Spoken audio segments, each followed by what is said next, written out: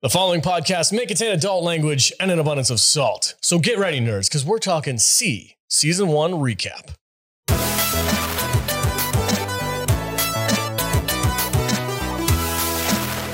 Welcome, everybody, to another episode of the Salty Nerd Podcast. Today, we're going to be doing a Season 1 recap of the AppleTV exclusive show C, starring Jason Momoa. And I am joined, as always, by my fantastic panel of nerds. Matt Vader74 is here, and he is blitzed out of his mind. Welcome, sir. He's been sick. Oh. Did you bring us our gifts? I did not. Oh, how dare you. I haven't finished them. How dare you, so sir. I am making string knots. I'm making a gift for all of you. I'm actually currently, I have a 2-foot piece of leather cord that I'm currently transcribing the entire Earthman Jack series onto as a gift for Matthew Kadish. Excellent. Yeah. Great. So I will try to bring them next week. Okay. Yeah. All right. It's a lot of work. I believe it. It really is. It's like how many words per knot? Trying to get the whole 18 book series onto 2 feet of leather. I'm almost done. Okay. But it's going to work. All right. People have no idea what I'm talking about. No, not right now. Jude is here as well. Welcome, Jude. Thank you. How are you doing? I'm good. How are you? You have been dying to talk about this show. Yeah. This is your baby. It is. I think this is like if I was going to point to anything, like Jude, the podcast and Jude, put those two together, your love of C and Roger Corman and Jason Momoa, like that's your avenue. Yeah. So this is her fault. I'm very excited for today. And let me tell you something. I'm even more excited for Friday because that's when season 2 comes out. Yeah, season 2 is dropping Friday. So that's why we're doing this. We're super excited Friday? for it. Yeah. Yeah. 27th. Wow. I'm super pumped. I'm Awesome. really excited to get into the recap of the show so that people are not lost about all of these jokes that we're making. Yeah. And last but not least, Matthew Kadish. Welcome, sir. Chet. So before we get started on this, I just want to let everyone know, disclaimer, we're going to be making fun of this show because it's ridiculous. And none of this has to do with making fun of actual blind people. It's the blind people in the show that we're going to be making fun of because they're not actually blind and they don't really make any sense. Well, I think as there to are what they some do. blind people. Well, Extras, yeah. Yeah, but none of the main characters are. So I just want to say to anyone out there who might get offended, we're not making fun of people because they're blind. We're making fun of this show because it's ridiculous. Exactly. Thank you. Also, we love this show. Yeah. We love how ridiculous this show is. There's a weird thing here because I think people who maybe in the production of the show or shit, God forbid, even Jason Momoa sees our stuff, like he's going to be like, oh, these pieces of shit are making fun of the show. Dude, we love it. Yeah. We love how ridiculous it is. There is something so absurdly addictive about this show that I cannot stop thinking about it or watching it. I completely agree. All right, guys, before we get into the super nitty gritty of season 1 of C, we're going to take a quick break to listen to some sponsors. We'll be right back. American corn farmers, a proud and chosen profession inspired through generations.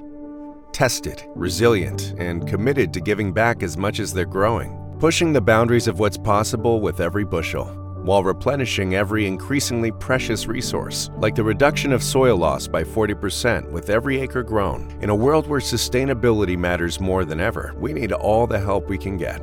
And there's no greater resource than the capable hands of American corn farmers. Planning on traveling this summer?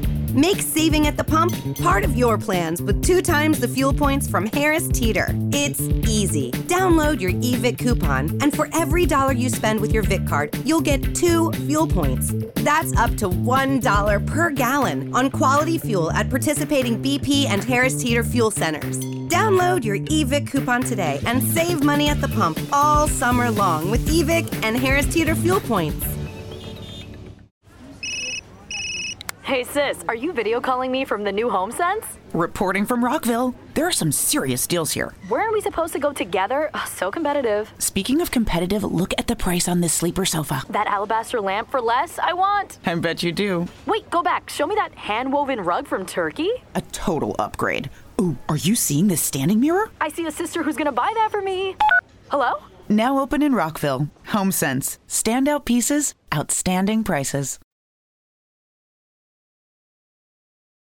Welcome back, everybody. If you would like to support the podcast, go to saltynerdclub.com. There you can find our Patreon page. You can join the Patreon team and get exclusive access to all kinds of really cool stuff. And specific to this show, if you scroll back far enough, there is a Salty Nerd Lost episode that is literally what broke the podcast for a couple of weeks. Don't listen to it. It's so bad. It's awful. But I'm the drunkest person in the house. but so that kind of segues into our history of this TV show. So one of the first shows that we ever, as a group, all four of us here as the Salty Nerd podcast, wanted to watch was C. Mostly because of Jason Momoa, if I'm not mistaken. Yeah. We're like, Jason Momoa's got a and TV it was show. like a new Apple TV.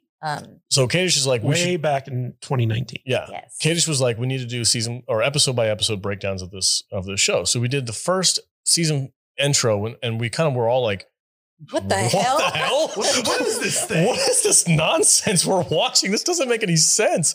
And we started making fun of this show like really hard. Like we were brutal. It kind of put us on the track to where we could just stuck on. Yeah, it kind of set the trend for like we started out as a review show, but this was so ridiculous and it was so funny that we just kind of like tried to stick with the well, let's just make fun of shit. Yeah, let's just be stupid, salty, and nonsensical. Like that's kind of like what set the trend. And then we watched, I think, the second episode. And by that point, I was like, guys, you did some math in that episode. Yeah, we'll get into that in a minute. And at this point, I was like starting to worry. I'm like, I think we're being really harsh on this show. Like, we're making fun of blind people. And also, this show is terrible, and I don't really want to watch it anymore. And then by the third episode, you were like, I can't stop. But the third episode, we got together. And it was in this living room, but it was before we had all this fancy equipment, I think, or we had some of it, but not all of it. We just had like a dining room table and microphones. And Jude, you were at like a Christmas party or something. Mm-hmm. I know we've talked about the debacle of this. Yeah. So how did that go down? Because it was the sausage party for a little while, and Kadish was like, well, we can start. And then when Jude gets in, we'll include her into it. So we had been talking about this episode. And at this point I was like, I don't want to talk about this show anymore. I think we need to pull the plug. This show's awful. And then Kadish is like, no, we need to stick it out. We made a commitment. We need to do it. Kadish is very the guy that makes us follow through with the things that we say we're going to do. But this one case, I broke it. Okay. And then, so what happened? You came home from a party? I was at a Christmas party and I opened up a bottle of tequila and I got really wasted. And we did the show with, me drunk, and I thought it was a great time. I thought were we halfway through a show? Yeah. She had walked in halfway through. She comes stumbling in and her tits out. Tits fall on the table. And I'm like, whoa. My tits were not out. Pretty much. I was wearing something very revealing. Don't make people think I walked in topless. No. That's not what I meant. Yeah. And you were like, keep in mind that these two co-host of ours did not know Jude as well as they do now. Yeah. That's a fact. We had just met you. You were fairly new to the podcast. They've seen my tits way more since then. We're okay with it now. So you came in and you were like, oh, we're talking about fucking C. And you sat down and Vader literally took his hat and he was like, oh shit, I can't be here right now. And he took his hat and he pulled it down over his face for the entire rest of the recording. To be respectful of my boobs. boobs. To be respectful of Jude's boobs. I can't look at your women's boobs, dude. It's very weird. I didn't know that when you said you wanted to talk about our history with the show, we were going to continue to talk about my boobs. No, but that's a main component to the whole story. So the boobs that broke the show. Yeah. You and Kadish, I kind of like checked out. Like I didn't, at this time, I didn't really know how to like host a show. I was still trying to like figure out this whole thing. I'm like, I don't know what kind of questions to ask. I don't know how to direct a conversation. So it ended up just being you and Kadish talking about this episode. And it went on for what, like another 30, 40 minutes or so before we were done. It went on for too long. It was mostly Jude. It was mostly Jude just ranting about like this. Drunkenly talking. It was a lot of rambling. You were like mimicking episode by or line by line of characters. You're like, remember when this chick said this, this, and this? And I was like, I was just sitting there like, I'm trying to think of like, how am I going to edit this together to make it into like an actual presentable show? I apologize. I couldn't do it. Kadish texted me. He's like, hey man, if it's too hard to edit, don't worry about it. The DMs that week were weird. Yeah. They were very weird. It's like we need to kick this bitch off the fucking show. No. But I think at some point we were like, we need to limit our alcohol consumption. Well, I remember I had a conversation with Jude the next day and I was like, I think it's best if you don't drink before we do the podcast. But now it's like, yeah, whatever. Yeah, but we drink. We're professionals. We're now. professional now. We're professional drunks now. It's okay. So at this point, like I was sitting there listening to the raw edit, the unedited version of this episode, and I'm like, you were thinking, how can I make this worse? Yeah. Honestly though, I mean that single episode, it became some glue. It bound us together. And it's one of the funniest things that's ever happened. I love Jude. She is she's like you guys are freaking soulmates by now. She is my platonic soulmate. I think we might actually be the same person. Yeah. But like he's a dude and I'm a girl. Okay. All right. For sure. And Matt's very lucky to have her. Yeah, it was a thing that happened to us that has definitely stuck around. Yeah, yeah. 100%. Of all the episodes we've done. And now 2 years later, we get to recap it actual professionals. Yes. Well, come on now. Let's be your little real. Like sort of professionals. Sort of professionals, but also drunk. I've had 3 gallons of vagina. I mean, so that's why I can't get drunk during this one. I gotta save my face. I'm gonna put my tits on the table here. Do it. So anyway, that's the history. If you want to listen to that lost episode, you gotta be a patron. You gotta be a patron. And you gotta like Super Mario. Yes, because so at the time when I was first learning how to edit, it was like I'm like, I'm gonna just make this like a Patreon only episode. And so I was learning how to edit on Audacity. And I learned how to do this super cool thing of adding like an undertone of music to shit. And I was like, oh, that's a new skill I have. It's highly annoying. So like an idiot, I put Super Mario Brothers. But you know what? I should thank you because it's not the worst thing about that episode. It is the worst thing about that episode. I'm not the worst thing about that episode. For the entirety of this shitty ass lost episode, it's just dude, the whole way through. Oh my god! Yeah, it totally distracts you from what Jude's saying. So it's good. And I've tried to go back and find like the original raw recording because I still have the laptop that I recorded it on, but I can't find it. I don't know where it went. So it might be gone forever. I was laying out gold about this show. Good Lord. I really wish that I had held on to like my fashion reports. Oh, I remember those. Yeah, those were good. I might still have some of those. I'll see if I can find them. But yeah, Jude, when she couldn't be on the podcast live with us talking, she did like fashion reports and she made it a Jude thing. And it was amazing. It was actually kind of funny.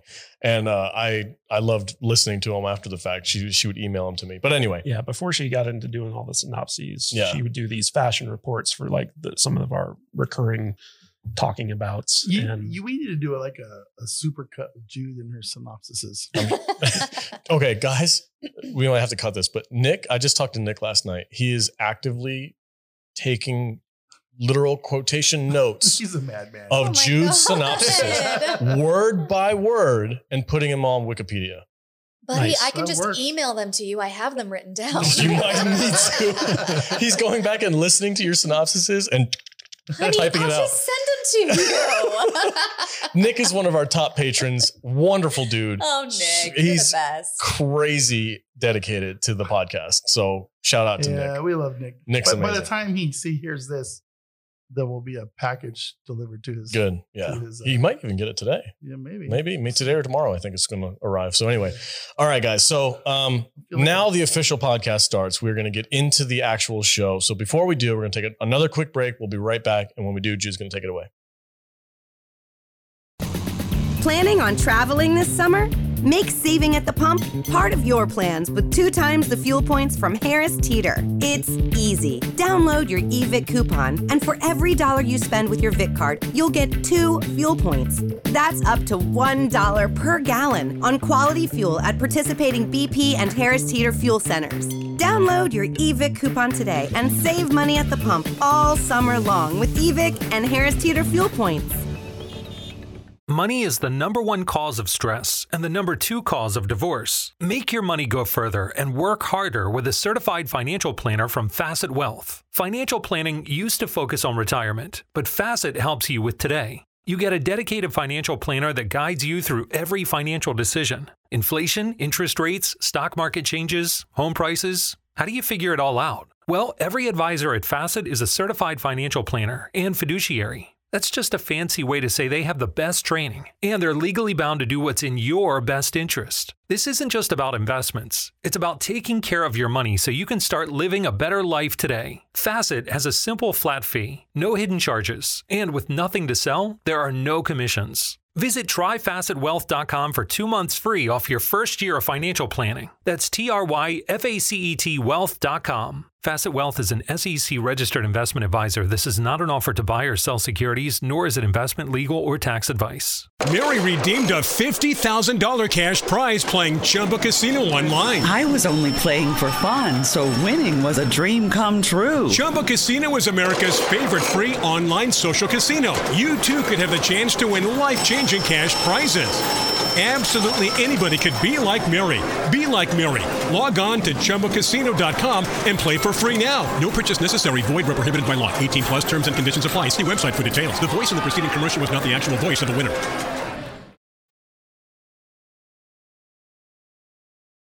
All right. Welcome back, everybody, to the official Season 1 recap for the Salty Nerd Podcast. Jude, what is this show all about? Well, I'll tell you. She brought a string. Her synopsis is all in knots. Yes. It's all in the knot. Oh, Father. No. Please bless my children as we wander through this world of darkness. Okay, let me explain. So, Jude, what is this show all about? See Season 1. Centuries from now, a deadly virus killed all but 2 million humans on Earth, leaving those who survived so blind that the idea of sight is a myth. In fact, don't even talk about vision because it's heresy. In fact, anyone who can see is a witch or a god, depending on who you ask. But don't ask anyone because there's no such thing, and also it's heresy to speak of. But also, the queen is a god. And also, if you can see, you're a god who makes more gods by having children. I mean, by having gods. But also, the sun is God. And if you want to pray, you just need to give yourself a real good jerk sesh. In this magical world, water bottles are plentiful and last forever. That's right. People who do witchy things like sense hatred and talk to owls are definitely not witches. Messages are told through knotted rope and fashion rules. I freaking love it. Oh my God. Okay. So real quick, we're going to go down the path of the main characters of the show to let you guys in on who everybody is. So the number one reason why we were even watching this show is because of Jason Momoa, who plays a character named Baba Voss, who is the head of a mountain-dwelling tribe called the Alkeni tribe. Baba Voss is a fearless warrior. Baba Voss is the Baba Boss. Baba Voss is the Baba Voss, and he's also named after a bottle of Voss. Water bottle reference, which is water bottles will be a big part of this freaking season. Oh my God. So that was actually a joke we came up with. That's not in the show. I just got that. Yeah, dude. Wow. I know. We're really smart. All right. So anyway. It's a name passed down for centuries. He is the leader that they read it on the side of a Bob, whatever. Is there a Baba Fiji? Maybe. It's his brother, played by Dave Bautista. Anyway, you gotta get through it, man. Just I know. Get through Jason Momoa plays the leader of this tribe. He is a fearless warrior, really strong fighter, and he's also got a very mysterious past that he doesn't let anybody know. And the only person who questioned it got burnt at the stake by his request. He's a pretty intense character, but also it's basically just Jason Momoa being a badass. Yes, which is wonderful to watch. But blind. But blind. And the person who questioned his past, who got burnt at the stake, that is pivotal in pretty much everything that happens during season 1, because the descendants of that person are out to get Baba Voss and his witch family. So that brings us to Suitor and Gether. Yes, Suitor and Gether Bax. They are, Suitor is Gether Bax's aunt. Who he's also banging. So, well, the aunt is also the sister of the one who got sacrificed. I was just about to say. So the person who got burnt at the stake was Suitor's sister and Gether's mother. Okay. So Suitor and Gether are the only family that each other has. They are aunt and nephew, and they are also banging. And they wear a ton of burlap. Yes. And they also like smell each other when they get close. You know, they kind of like do the sniff thing. It's very strange. If I was blind, I would smell. That's probably just a thing. Yeah, but Gether, so he never forgave the death of his mother, and so he has like a blood feud with Baba Voss, and he wants to basically take revenge on the entire tribe for killing his mother, because Paris also had a thing to do with that. Was that the dude that like betrayed them? Yeah. Yes. The Yep. guy that was The main dude who was like, "That's where they live," and he was telling. I hate that guy. Yeah, he's a dick. He's the actor who plays him is Mohsin Arya. He's, I'm sure, a very talented guy, but I feel like I've seen him in other stuff. he might be in other stuff. Yeah. He has one of those faces. I actually love him. And then Like, I do not. Soderberghs. At one point, like the spoiler, the whole tribe gets murdered. And I'm so sad that I never see him again throughout the rest of the season. He's kind of a creep, though. He's the worst. But that's the thing about this show. There's so much that you shouldn't like, but you do. Yeah.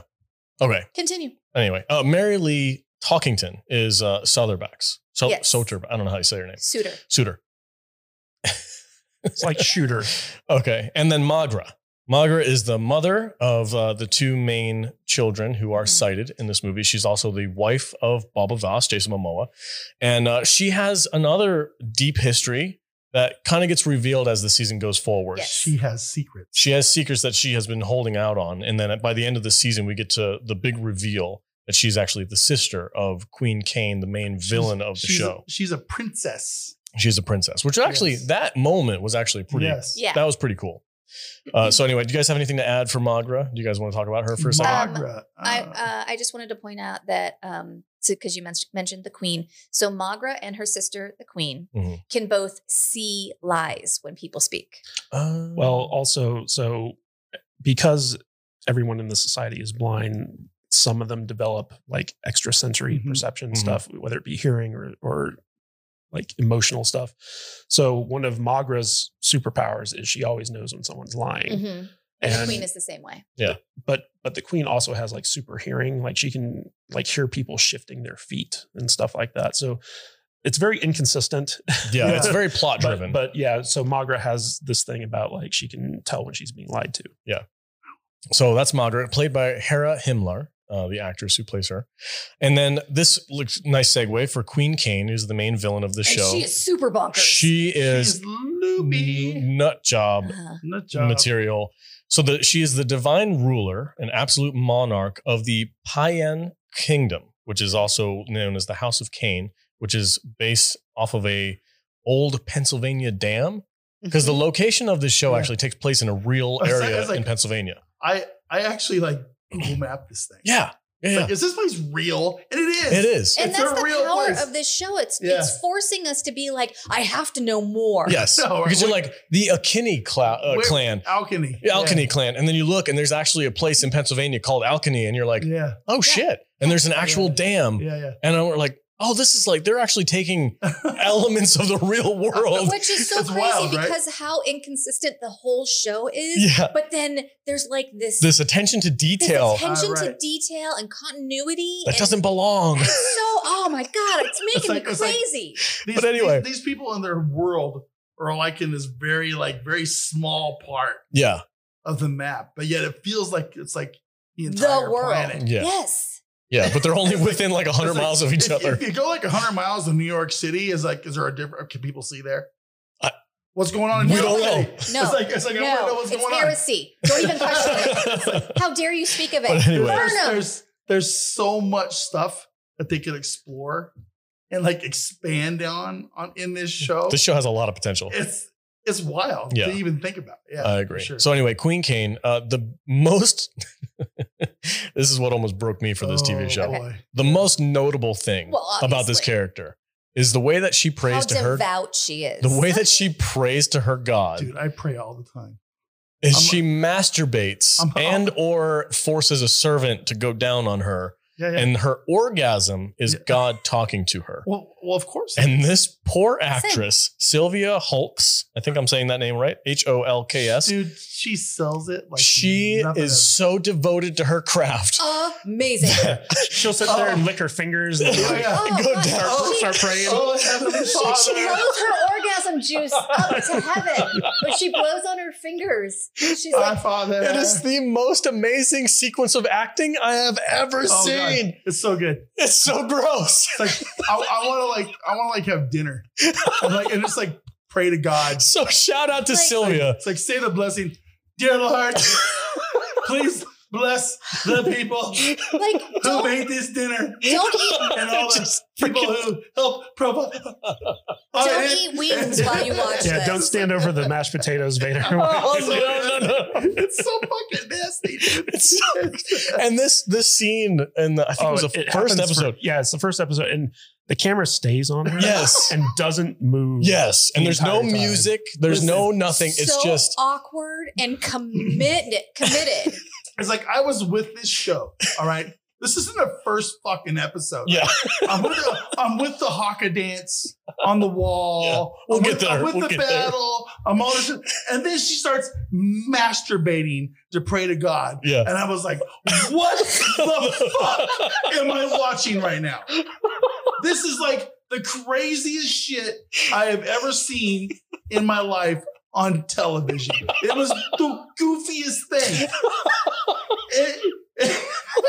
And this actress, I don't even know her name. I know you said her Sylvia. name. She sold it, man. She completely sold it. 100%. She brought up her wet ass fingers. Fucking licked her fingers. And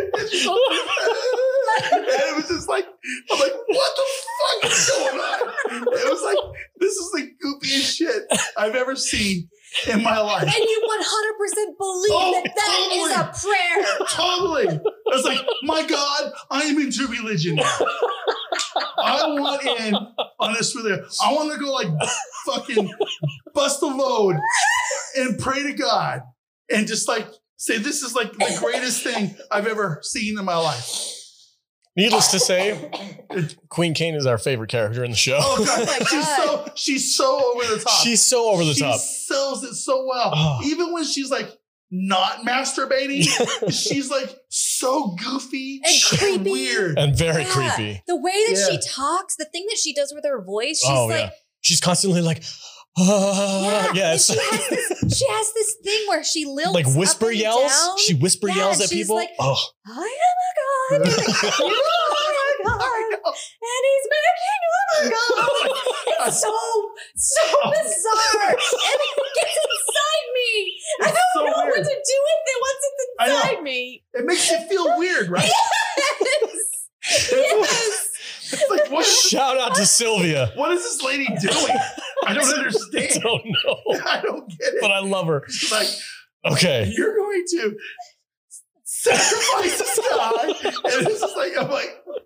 And she murders everybody. Everyone. Everybody's dead by the end of the season. All right.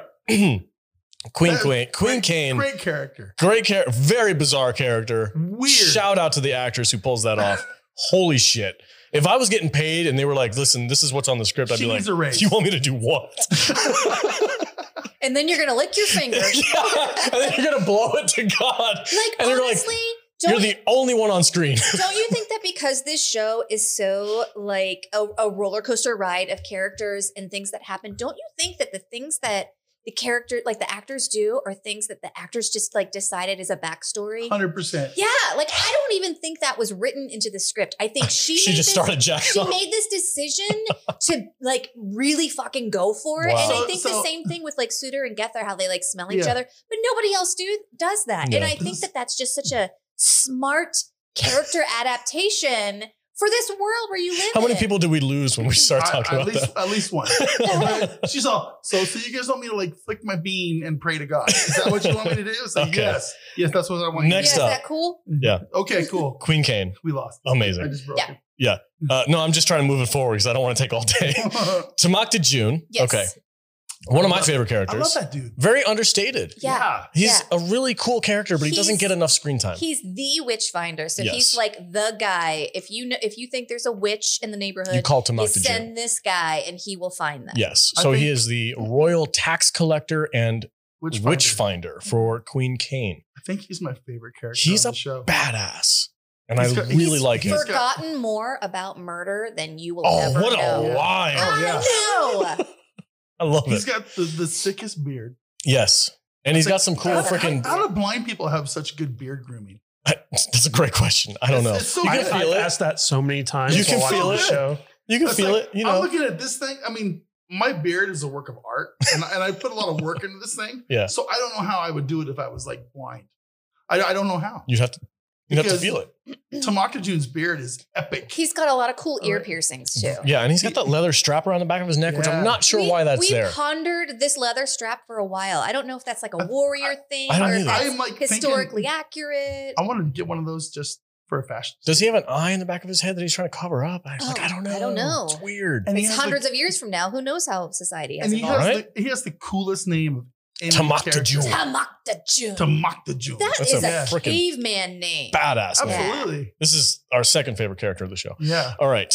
So he's at the behest of Queen Kane. He's basically the driving force behind Baba Voss. He's the general of the armies. Yeah. He's the one who's witchfinder. He's the one who's constantly after Baba Voss and the kids. He's like the main antagonist for like the first quarter of the show. They've got to keep fleeing because if Tamaka June finds... I would argue that the main antagonist is actually that weird albino dude that hangs out with Tamaka June. Dude, we don't really know anything about. I don't know anything about him. He's so creepy. Guys, there's a guy in the show who looks like he's got ripped out of Mortal Kombat. He's got this fantastic, completely white beard and hair with like blue tattoos. I really want to know more about him. I don't even know his name. Yeah. He never speaks. But he sells it. But he's awesome. He's so incredible to look at. You're just like, what is that? Yeah, he's like Tamaka June's like top lieutenant, like right-hand man. He looks like Skeletor. But he never talked. No. Not a single written line. But you're invested. But I look at him and I'm like, the whole season I was like, this guy's going to fuck some shit up. Right? Yes. I don't know when it's going to happen, but I'm certain it's still going to happen. But he never does it. He never does. He never does anything. He just stands stoically on a horse. I want to know now this guy. I think he's in charge now. Yeah, that's possible. Not to spoil it. Could be. Well, yeah, we'll find out. But anyway, okay. Yeah, so Tamaka June has been searching for these twin babies that are born in the first episode for 20 years. And he's been like taking the army, and the queen's just been sending more soldiers to him because they keep dying off.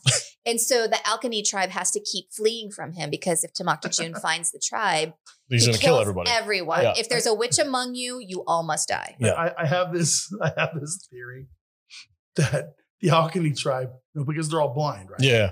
And I think they're really slow. So, they went like 3 miles down the river.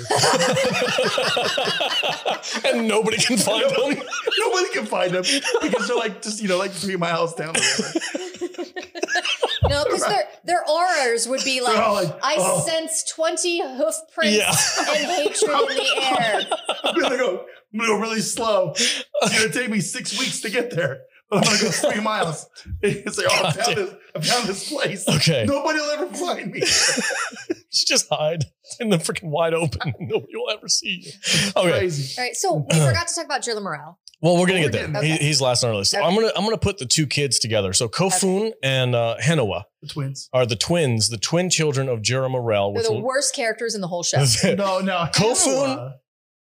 Henowa is cool. Kofun is like completely useless. He's completely useless and sucks on the tit of soy. Okay. The tit of soy. Yeah, he's just like he sits on a throne of tit sucking soy. Yeah. For a guy who has the gift of sight, he's completely useless. He's so useless. He's constantly getting kidnapped and snuck up on. Yeah, by blind people. Yeah. It's weird because he's like, oh, I can see, I have this ability, and he can't fight. Yep. At all. He gets his ass kicked constantly. So you want to hear the official Wikipedia description of him? Sure. Please. Okay. Composed, careful yet intelligent son of Magra, Kofun grows to be more cautious than his twin sister Henowa. While she uses the books to create weapons such as her bow and arrow, Kofun is more measured in what he uses the knowledge in the books for, and does not wish to abuse the knowledge they possess. Yeah, they tried to make his character more intellectual, but he comes off as so stupid the entire series. Yeah, I don't feel like he pulled it off. No, he didn't. No. And it's kind of funny because the names in this show are so crazy. Like I have a hard time remembering a lot of like the characters' names. And when we were no consistency between them. Yeah, when we were first talking about this show back 2 years ago, I couldn't remember the twins' names, so I just called them Hakuna Matata. Oh, that's right. I do remember that. Yeah, but these two twins, they have the gift of sight, and the entire show kind of revolves around them. And Jason Momoa's character, Baba Voss, his whole motivation is to keep them safe. Mm-hmm. And so like he's kind of like their protector. In a weird way, Momoa is not the main character of the show. It's these twins, but you hate the twins so much because they're worthless.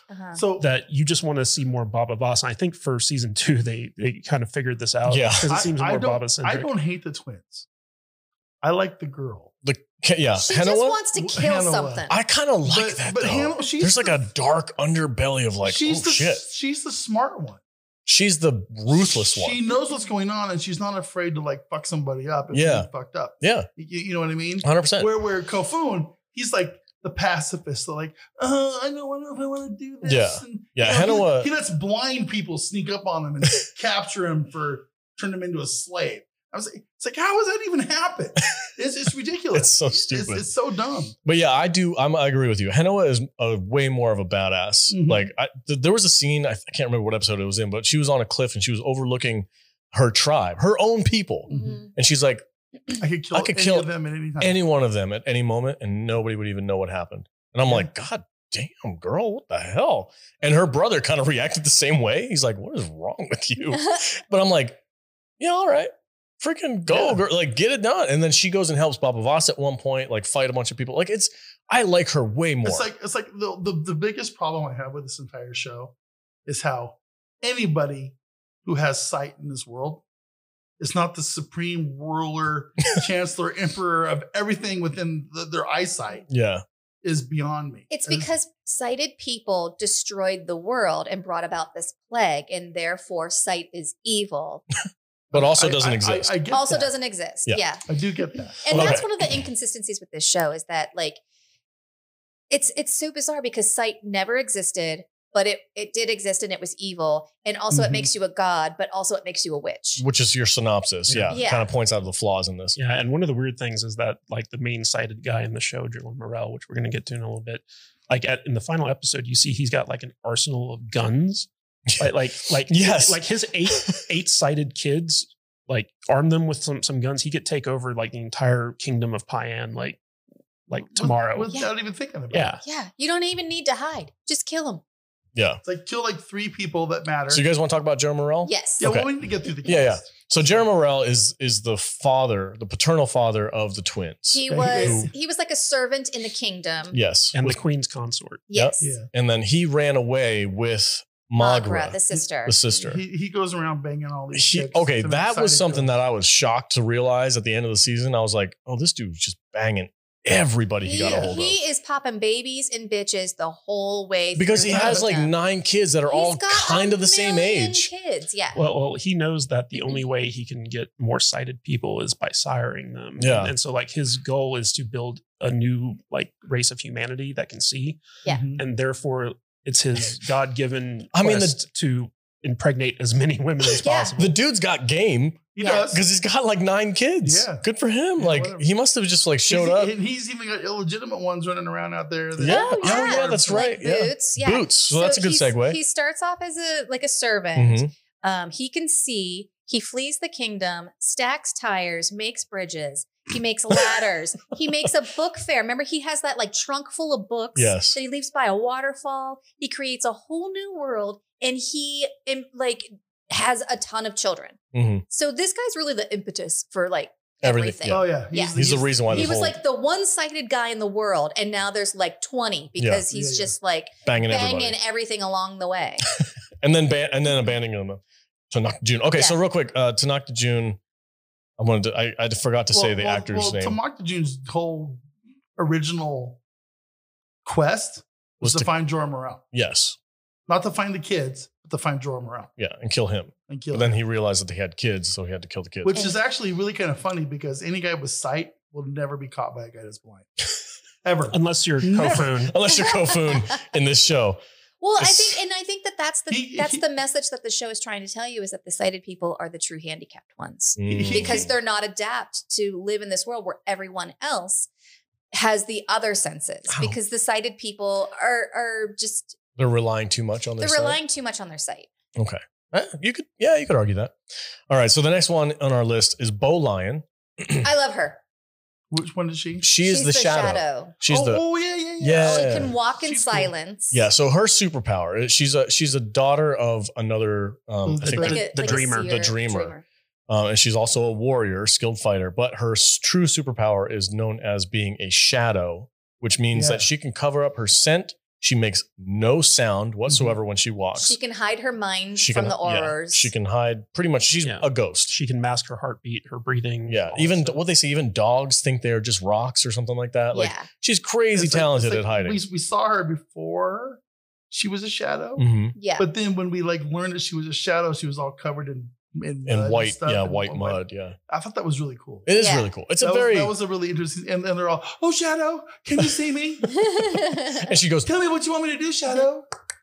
You're like, what? Where'd you come from? The Shadow's here. You know, it was so goofy. And the way that she's like, you can tell she's having so much fun with the character too. Yeah. Like Gether and Suiterbacks leave a message for the Shadow. Nobody knows who the Shadow is. They leave a message for the Shadow because they want the Shadow to spy on the family, Baba Voss and the twins and all of that. Because they have books. Yeah. So they're sure that Baba Voss and his family, there's witches among them, and they want the Shadow to confirm it. So they leave a message. The Shadow rolls up and is like, you know, I'm like basically saying I'm here. And it's like 1 for yes, 2 for no, or something like that. And just the look on her face where she's having so much fun, like taunting them with like where her is coming from. And like Gether's trying to like catch her. Yeah, it keeps falling over. She's rolling and she's just like, but she's silent. It's just, it's so fun. Well, what I want to know, and this goes to the many world building issues that this show has, is how do 3 generations removed of blind people have a concept of what a shadow is? Because the whole idea is that the shadow in the darkness can't be seen. Yeah. But if you don't have any concept of sight, how do you know what a shadow is? Same thing I had, because at one point in time, Baba Voss calls her my brave lion. And I'm like, bro, you're in Pennsylvania. Do you know what a lion is? It's been 600 years since people could see. Somebody sent a rope with the story of and lions. This is what a lion is, and this is why it's brave. That's a freaking. That's a brave lion is a freaking shit. What's that movie? Wizard of Oz movie. It's a reference to that. How long has it been? For like 500-600 years. We are right now in 2021. All it says is centuries later. Yeah. I'm guessing like between 300 and 500. So from our time now, how long has it been? Let's say roughly 500 years. Since the apocalypse or whatever. 500 years. Went blind. 500 years. That's what they said. Well, they said centuries. So it's been at least 200, but like for this amount of information to get lost, like there's no such thing as sight. It's got to be longer than that. But you have to wonder, how did all those water bottles survive? That's only 2 generations. Because the water bottles were a thing, because we actually looked up how long it would take for water bottles to decompose. And it wasn't that long. Like it was like less than 100 years, right? They're still passing water bottles back and forth. Like, here, sip from this. Here, I put some shampoo in this for you. Here you go. Yeah. Like they're still using these water bottles functionally. I know for a fact that stuff like plywood decomposes in like less than in no time. What did we say about the tires? Because at one point there's like a stack of tires. Yeah. How long does that take? So I don't know, but real quick, let's burn through the rest of these characters. Okay. So we did Bo Lion. She's the shadow. She's kind of like I like her. On the team of Baba Voss. Yeah. Paris, who is like the wise old woman of the tribe. She's also on Baba Voss's team. She's a pretty big character. She's a very big character, and also a pretty high up actress too. Alfie Woodard. Yeah. She's a well-known actress. I would say she's like the village wise woman, witch doctor, or whatever you want to call her. She's a presage, so like she has like visions and she talks to animals and stuff like that. What's cool about these characters in the show, and including her, is like they all have their powers and they all legitimately work. It's like the Sentiers can smell stuff. Yeah. There's another one that goes. There's another one that's like, oh, I can tell that they have 60 horses and 200 men. Yeah, you know what's interesting about the Sentiers too? If you look at them, they all have gauges in their nose to make their nostrils bigger. Yeah, and it's like they really tried to sell us on how these people had like heightened other senses. Yeah, they can't see, but they can tell what's going on. So like they all kind of got like part of like Daredevil's powers. One of my things about this show that I wish that they would have explained, and this just goes to the lack of world building that this show is guilty of, is I wish they would have made it clear that like this virus like is still out there and it's still being passed on among these people. So like they're all infected and it takes their sight, but it randomly like adjusts other senses. And that's why these people are able to do this. Because otherwise it's just like normal people. It'd be like me just suddenly being like, oh, I can smell really good. You know, like, yeah, but it's like, it doesn't make any sense within the context of the show because they never bother to explain it. I would argue that it would be like an evolutionary thing. So if you lose your sight, but then 4 generations down the line, your body would adapt. I can see that. That's kind of how I justify it. To me. Yeah. Okay. So the next character and the final character on our list is Boots. And he's the worst. And he is just, I hate him. I hate him so much. I hate him so much. He's the worst character in this freaking show. And like, I feel like when they were writing his dialogue, they were like, oh, fuck this guy. You know, because he like has this big moment where he like masterminds this whole plan to get the princess alone. Yeah. And he's the only person that she has left. And she's like, what do you want from me? And he's like, just don't be mean to me. Well, so Boots is one of the illegitimate children of Jerome Morel, who's also sighted. Who abandoned him. And he has the gift of sight. And he eventually hooks up with Baba Voss and his crew. Because they run across him just randomly. And but he ends up being a far more ruthless character than he's initially kind of made out to be. Yeah, he's made out to be like a sympathetic because he was abused most of his life by the people that were taking care of him. But then he kind of turns out to be a dick. Yeah, like he made up this whole story about how his whole village abandoned him. It turns out he just like murdered them all. He killed most of them and imprisoned the rest of them, including his mother. It's crazy. He's such a dirtbag. Yeah. But I wasn't really expecting. Hate him so much. I really hope he dies. Did he die at the end of this season? No, he's still alive. I hope he dies. All right. So anyway, that's Boots. All right. So before we get into the episode by episode breakdown, we're going to take a quick break. We'll be right back after these messages. Money is the #1 cause of stress and the #2 cause of divorce. Make your money go further and work harder with a certified financial planner from Facet Wealth. Financial planning used to focus on retirement, but Facet helps you with today. You get a dedicated financial planner that guides you through every financial decision. Inflation, interest rates, stock market changes, home prices. How do you figure it all out? Well, every advisor at Facet is a certified financial planner and fiduciary. That's just a fancy way to say they have the best training, and they're legally bound to do what's in your best interest. This isn't just about investments. It's about taking care of your money so you can start living a better life today. Facet has a simple flat fee, no hidden charges, and with nothing to sell, there are no commissions. Visit tryfacetwealth.com for 2 months free off your first year of financial planning. That's TRYFACET wealth.com. Facet Wealth is an SEC registered investment advisor. This is not an offer to buy or sell securities, nor is it investment, legal, or tax advice. Welcome back, everybody. All right. If you love what we do here, I know I said this before, but go to saltynerdclub.com, become a Patreon member, help us build the podcast, help support us. Any little bit helps. And you get exclusive access to a lot of really cool stuff, including the lost episode where we talk about this show, but then it broke us and we couldn't recover from it. So go there, saltynerdclub.com. We'd really appreciate the support. All right. So episode 1 is called Godflame. And the general synopsis is a journey of survival begins when an army of witchfinders attacks the village of Alkini. So this is like this opening scene is actually pretty freaking intense, but also doesn't really make a lot of sense. Correct. On the wall, right? Yeah. So Jason Momoa leads his warriors to fight against the witch finders army. And there's like this giant rock wall and they're all sitting there doing. It's like 5 feet tall. Yeah. Yeah. It's not giant. Let's set the stage a little bit. So Gether Bax, the kind of traitor amongst the Alkini, once Magra came to their village and Juller Morel left, Baba Voss married Magra because he couldn't have children of his own and she was pregnant. So he wanted like children and stuff like that. So Gether Bax sends messages to the queen that, there are witches in his village. She sends the Witchfinder General and they're showing up here just as the twins are being born. And that's what we open up to. Like, there's not a whole lot of setup for what's happening. So we're just kind of thrust into the action. You have to play kind of catch up with this because you're getting introduced to all these characters in this first episode, but also everything's already happened. Yes. It's like, so throughout the season, you kind of have to pick up the pieces of the setup from before this and kind of just roll with it. We've watched this series 3 times now. Yes. And it's just starting to make sense. So anyway, so this big war, it's visually a lot of fun. And Jason Momoa is a badass, but also the whole time you're wondering, how are these blind people doing this? Because they're doing like a coordinated haka dance to get amped up for war. But you're like, how?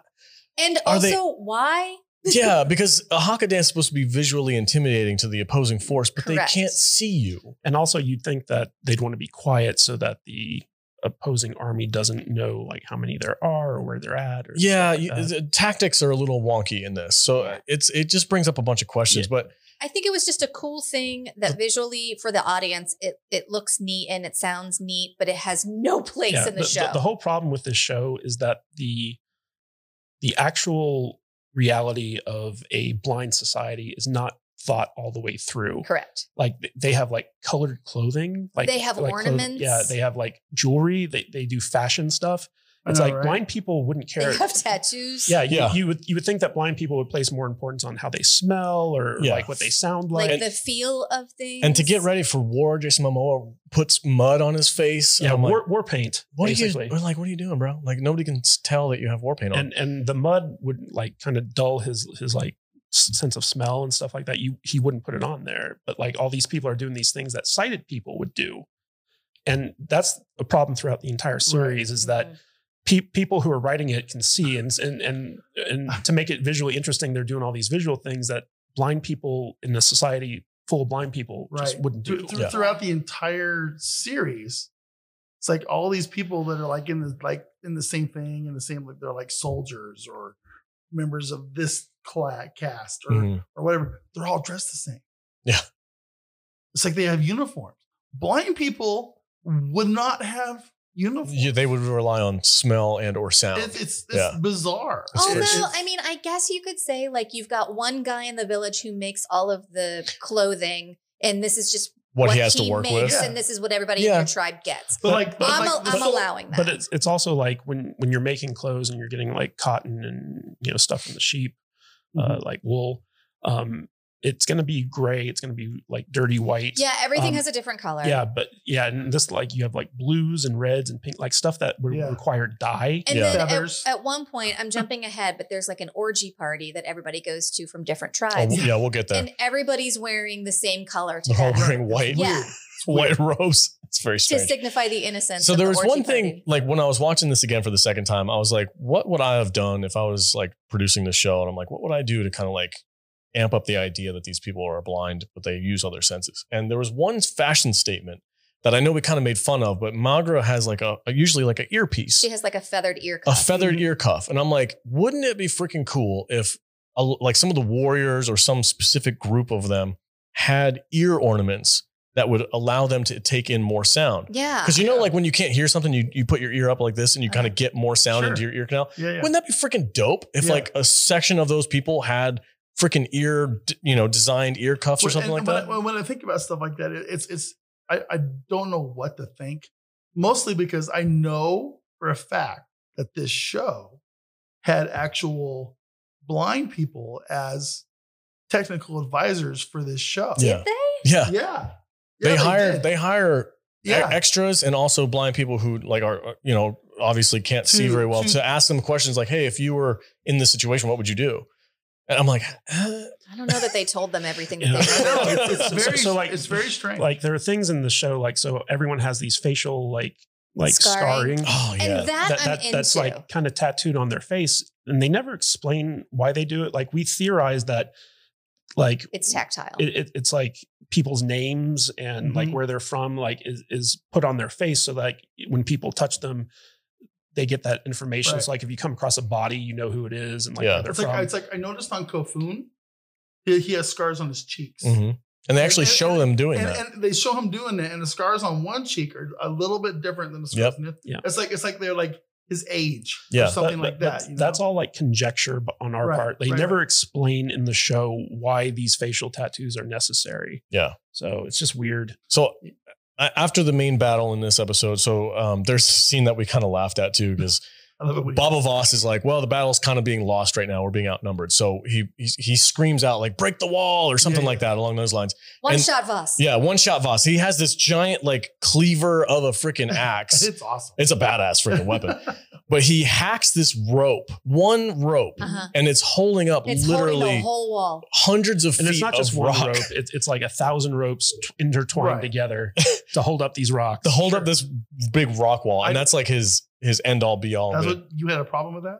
I just thought it was goofy. Like how did they build that to begin with? I did not have an issue with that. How do you hold the rock wall up? I did have an issue with them building it in the first place. Yeah, that's what I'm saying. But him busting it open like that did not. No, it would have taken more than one swing. I mean, to cut that thick of a rope. Have you guys ever like cut something with like under super tension like that?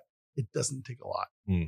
I don't know if it was strong enough to keep that wall up. It would have taken at least a couple swings. No, I agree. It was anchored to a tree. Yeah. It was just wrapped around a big ass tree. But the entire first action sequence where the Alkini are fighting against the Witchfinders guys, like the fighting is so unbelievable from a blind person's standpoint. Like people are like tackling each other, but it's like, how do they know who's who? You know, there's no setup, there's no explanation, there's nothing that we as an audience are given to make this scene believable. Yeah. It's just like, look at Jason Momoa being a badass and thank us. Which is fun. It's like when he does fun. Yeah. He does a haka dance. Yeah. We talked about that. Which is about intimidating your enemy visually. Yeah. That's what a haka is for. I mean, that's what dancing is. You know what we haven't done? We haven't watched this with our eyes closed yet. Maybe it's still intimidating if you're not looking at it. That masturbation scene is really weird. It was something. I mean, there's things that are like, okay, I can see blind people doing that. To this whole show, I can see there's something. There's elements. Yeah. But there's other things I'm like, I don't buy that. So the fight takes place. They collapse the wall. They take out like a quarter of the army of the Witchfinders, and then they run off back to the village. And they're like, guys, we got to book it because we're gonna get it killed. And the big argument is like, we literally built this place in an area where there's only one way in or out. Like that was the strategic element to having this village here. Turns out Jorah Morell had built a bridge crossing a cavern that nobody else knew about. Because blind people can't build bridges. Yeah, because blind people can't build. And they're all like, no one heard him doing that. Yeah, nobody heard him doing it. Nobody knew it was there. Nobody had explored and been like, hey, what's this rope they're doing here? Nobody knew. Even they actually argued that it didn't exist. They're like, there's absolutely no way anybody could do that. Yeah. And who was it that convinced him? Was it Paris? Yeah. Paris was like, I know. Joel Morell, for some reason, liked Paris. And so he like gave her a bunch of secrets to like safeguard. Secret ropes with secret messages on them. Yeah. So anyway, so they gathered the village and they're like, follow us. We're going to get out of here before the Witchfinder finds us. At this point in time, Magra gives birth to both babies. And they're like, we got to get these babies out of here. Get them prepared to travel. And I'm like, I don't know how you get a freaking newborn ready to travel, but sure. They get out of there. They go to this. It's been 400 years. Society adapts. Like literal newborns. Like 30 minutes ago. Yeah. And Magra's up and running around. Yeah, she's up carrying. She's carrying both the babies, just booking it, going for it. I'm like, and there's even a scene where Paris is basically the midwife. The midwife. Mm-hmm. And when the second baby's coming, she's like, "Get me a knife." Oh yeah. Give me a sharp knife because this baby's coming out feet first, and I'm like, what are you gonna do? What? It's fine. And Magra's just up and running the next scene. Yeah, that's good. Fine. Don't worry about the knife. All right, so they get out. They cross this bridge, which is kind of an event because the Witchfinders are literally right behind them. And there's this moment where the Witchfinder he has to stay completely still and listen for who's on the other side of the cavern. And I think the babies cry. Yeah, and he's like, there they are. So they start sending his soldiers over the rope bridge. Well, first they send Getherbax. Getherback's such a piece of shit. He's like, help. Piece of work. He's like, please help me. Don't leave me behind. And Baba Voss is like, all right, cool. Yeah, you can come across. He actually says, you bastards left me behind. You were with them. Yeah, and you know what's crazy is like the Witchfinder treats him so badly, and yet he's still like, I want the Witchfinder to come get us. It's one of those cases of like, I want Baba Voss to lose so badly that I don't care who I have to work with for that to happen. I actually really bought into those two characters, into him and his Getherback. Well, listen, because they were just the normal weird people who bought into the whole religious bullshit. Not just that though, and it's like okay, I get his motivation for wanting Baba Voss dead because if you listen to the story, Baba Voss comes out of nowhere. Nobody knows who he is. and he just takes over as like the leader of the clan. He's a badass. And the only one who says, yeah, maybe we don't know enough about this guy is Gutherbax's mom. And Baba Voss immediately burns her at the stake. It's kind of a dick move. Yeah. So I get it, man. You know, I don't like the character. He's a douchebag, but I get it. Yeah. I don't have a problem with it. I understand. So is that basically the end of that episode? I think not much else happens. Well, there's the whole praying thing. Well, yeah, we talked about that already. Talked about it. And they find their sanctuary with the tires and the well, that's the second episode. No, that's this episode. That's this one? Yeah. It's the end of the first episode. They get all the way to the end. So they make it to their new sanctuary. Jerler Morel left like a trail for them to follow, which are just, sticks with ropes with knots in them. Ropes and a stick. And that's how this society kind of communicates. Instead of books, they have these like knotted ropes, and a special knot is like a different like syllable. So like that's how they like kind of. We've got a visual representation of it. But they get to New Alchemy, which is like where Joel Morel set them up by a lake and fresh water, and there's like all these piles of like tires and water bottles. So I googled it real quick, stuff. and it takes tires 50 to 80 years to decompose. That's it. That's it. Oh my god, we did this. Yeah, we did. None of that shit that they use would be around. Yeah, because there's like 2x4s. There's a stack of 2x4s. There's a stack of freaking tires. There's like tin ceilings or tin roofs. It's so weird. I feel like the creators of this show, there's a huge difference between like the commitment of the creators of the show and the actors, because the actors are giving us 110% commitment, but they're committing to this like half-assed story, and it's so bonkers in my head. It's so weird. Yeah. All right, so the next episode is called Message in a Bottle. And it says tensions arise. This is one of the things I did a little bit of math live while we were recording. Yes. Tensions arise in the group when the twins receive a special gift and Baba Voss fights a bear. The badass fight, I will say that. But Baba Voss, the whole setup for that fight was stupid. It's so dumb. So I think it's the opening scene for this episode, right? He's out just like wandering around. He's foraging with both babies. Well, he's exploring their new area, but he brought like the twins, newborns with him. It's like, dude, you don't bring the newborns with you when you're out exploring a strange area. Yeah, he had him in like a crate, and he's turning a corner. Everything's all hunky dory. He turns his corner, and there's a bear literally right there, and it like tries to bite him. And he jumps back, trips, drops the babies, literally drops them. Yeah.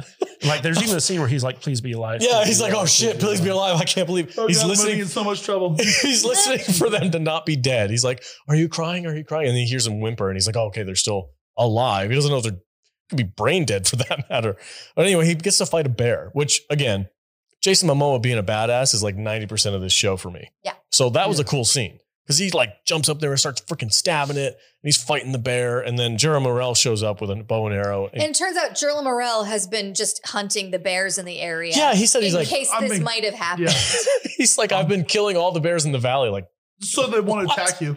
It's like, okay, bro. Sorry about that one. Yeah, I missed. got him, I think that was the last one. We're good. Yeah, he literally says, I think that's the last one. I think that's the last bear. He one shot kills it with a bow and arrow. Amazing. Everybody's amazing at target practice. Oh my God. So they have a short conversation about like, Jeremy Morel's like, hey, I want you to name my kids Kofun and what was the other one? Haniwa. I have such a hard time with her name. Like, could you not have made simpler names? I don't even know why. There's no explanation. Yeah. He just pulled that out of his ass. Name them Haniwa and Kofu. How about Adam and Eve? And Momoa is just like, okay. It's like, why am I letting you name my kids? I know, right? I know. I would have been like, why are you? I already named them. But he says, name them this so I know in the future when they come back to me, like. But again, no explanation as to why he picked those names. Yeah. But so that kind of happens, and then the show develops, the episode develops, and one of my favorite things is Gather Bax is still trying to. He's such a dick. He's such a dick. He's the worst. Still trying to rat out the community that just saved his life, even though because he's so mad at Jason Momoa. I know, right? So he starts sending these little rope ties, similar to what Vader's wearing right now. These little rope ties. He's sending them out.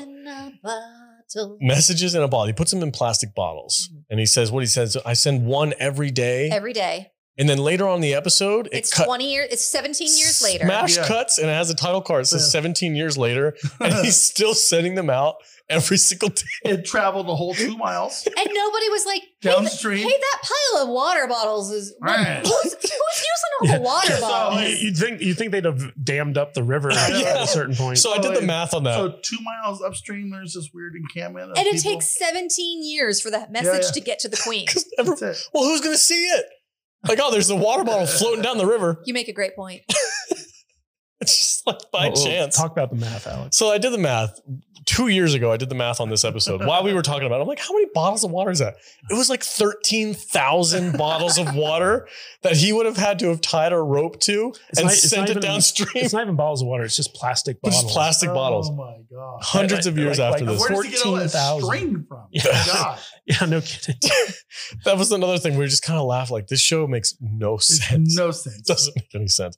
Does anybody else have anything to say about this episode? I do, because I feel like, Bubba Voss knows that his kids are in danger. Yeah. And you would think that during this episode where, instead of doing like a jump cut to 17 years later where the twins are kind of like grown up, you would take this opportunity as a writer, as a storyteller, to have Bubba Voss be training his kids to fight and to, use their other senses, because he doesn't know how to, use sight. But that would be a way to explain to the audience, okay, here are our fighting tactics. Here's why we do the things we do. Here's how everyone else in the tribe knows how to do this, and this. Yeah, here's why we put these tattoos on your face and all this other stuff. Yes. Like if they had just used this episode to set all that stuff up, the rest of the season would have been fine, because we would have known what the rules of this world were. Yeah. But they never bothered. Because the two kids who are just being born and are introduced to this world would be the audience. Yeah. They would be the surrogate audience. So like, here's the fish out of water. Here's how to explain it. They're like, we can see. Why do we need to learn how to fight with a blindfold on? And he's like, you need to learn how to use your ears and use your senses and stuff like that. They could be super badass kids. Yeah. Okay. That's a great point, Kadish. All right. And then they would have been super kids. Yeah, they would have been super awesome. Yeah. And they would have had like a leg up in the rest of the society. And then we would have been more likely to want to follow them. And Kofun wouldn't have been totally useless in a fight. Oh, God, he's such a piece of crap. And because Jason Momoa didn't bother to train his kids, these kids are idiots. Well, they were too busy reading War and Peace up on top of a waterfall. They did have to teach themselves how to read. Yeah, they did teach themselves based off of string. The funniest thing is when they're going through the box with all the books and they're trying to figure out what they are. They're smelling it. Oh my gosh. How can you learn things from bark? And they're like smelling through the pages from dead trees.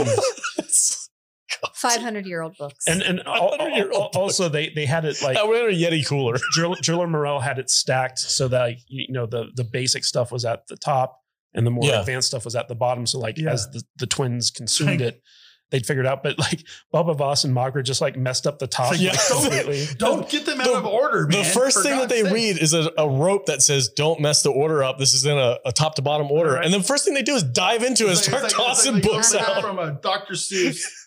M is for it's like ABC.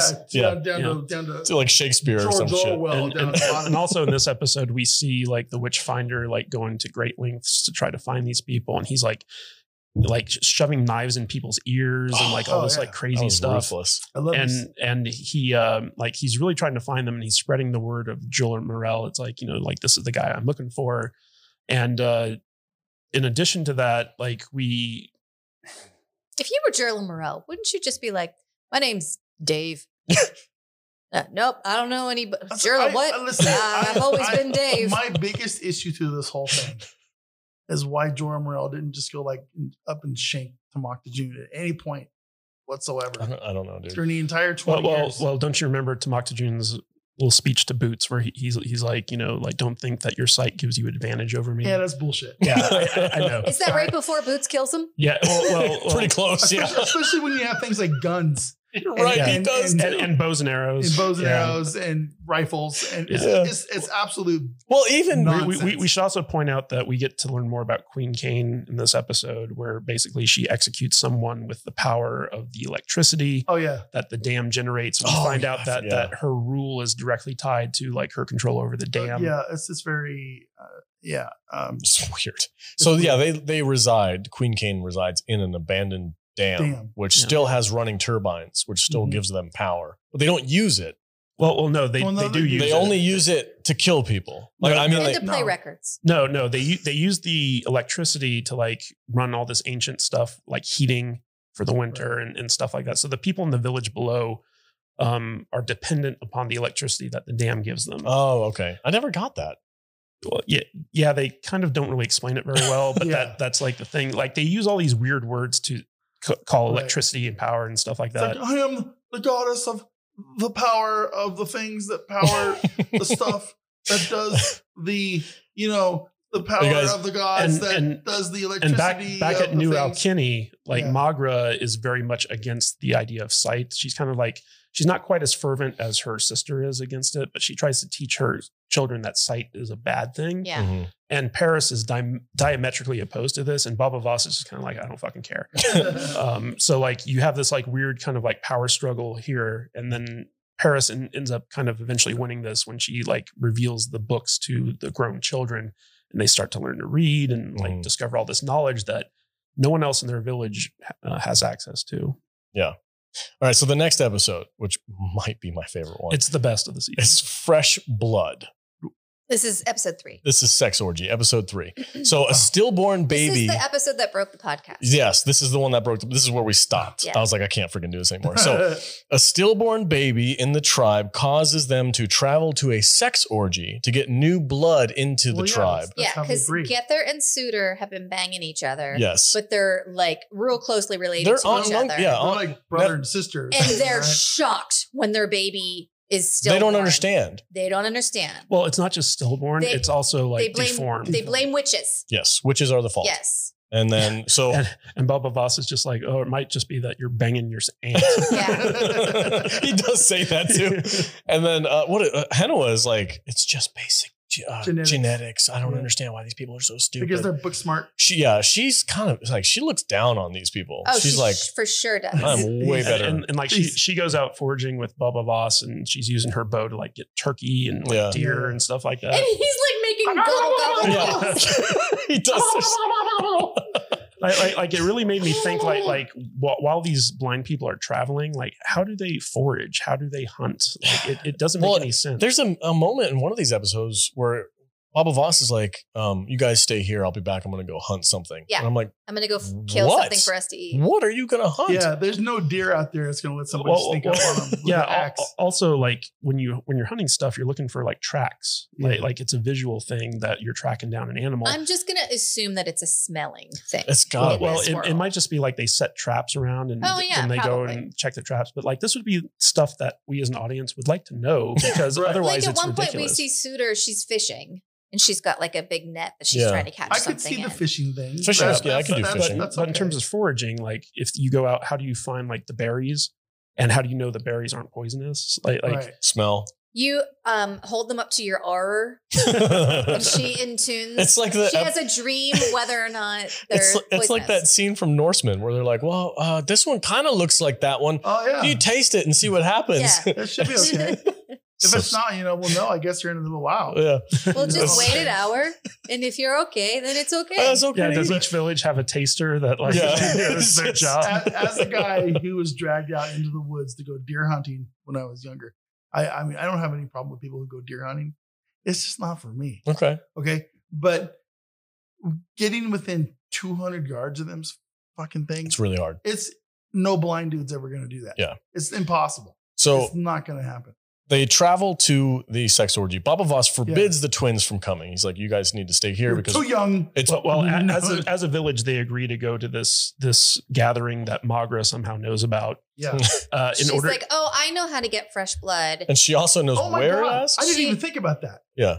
And then she's like, it just there's an orgy party. It happens to be next weekend.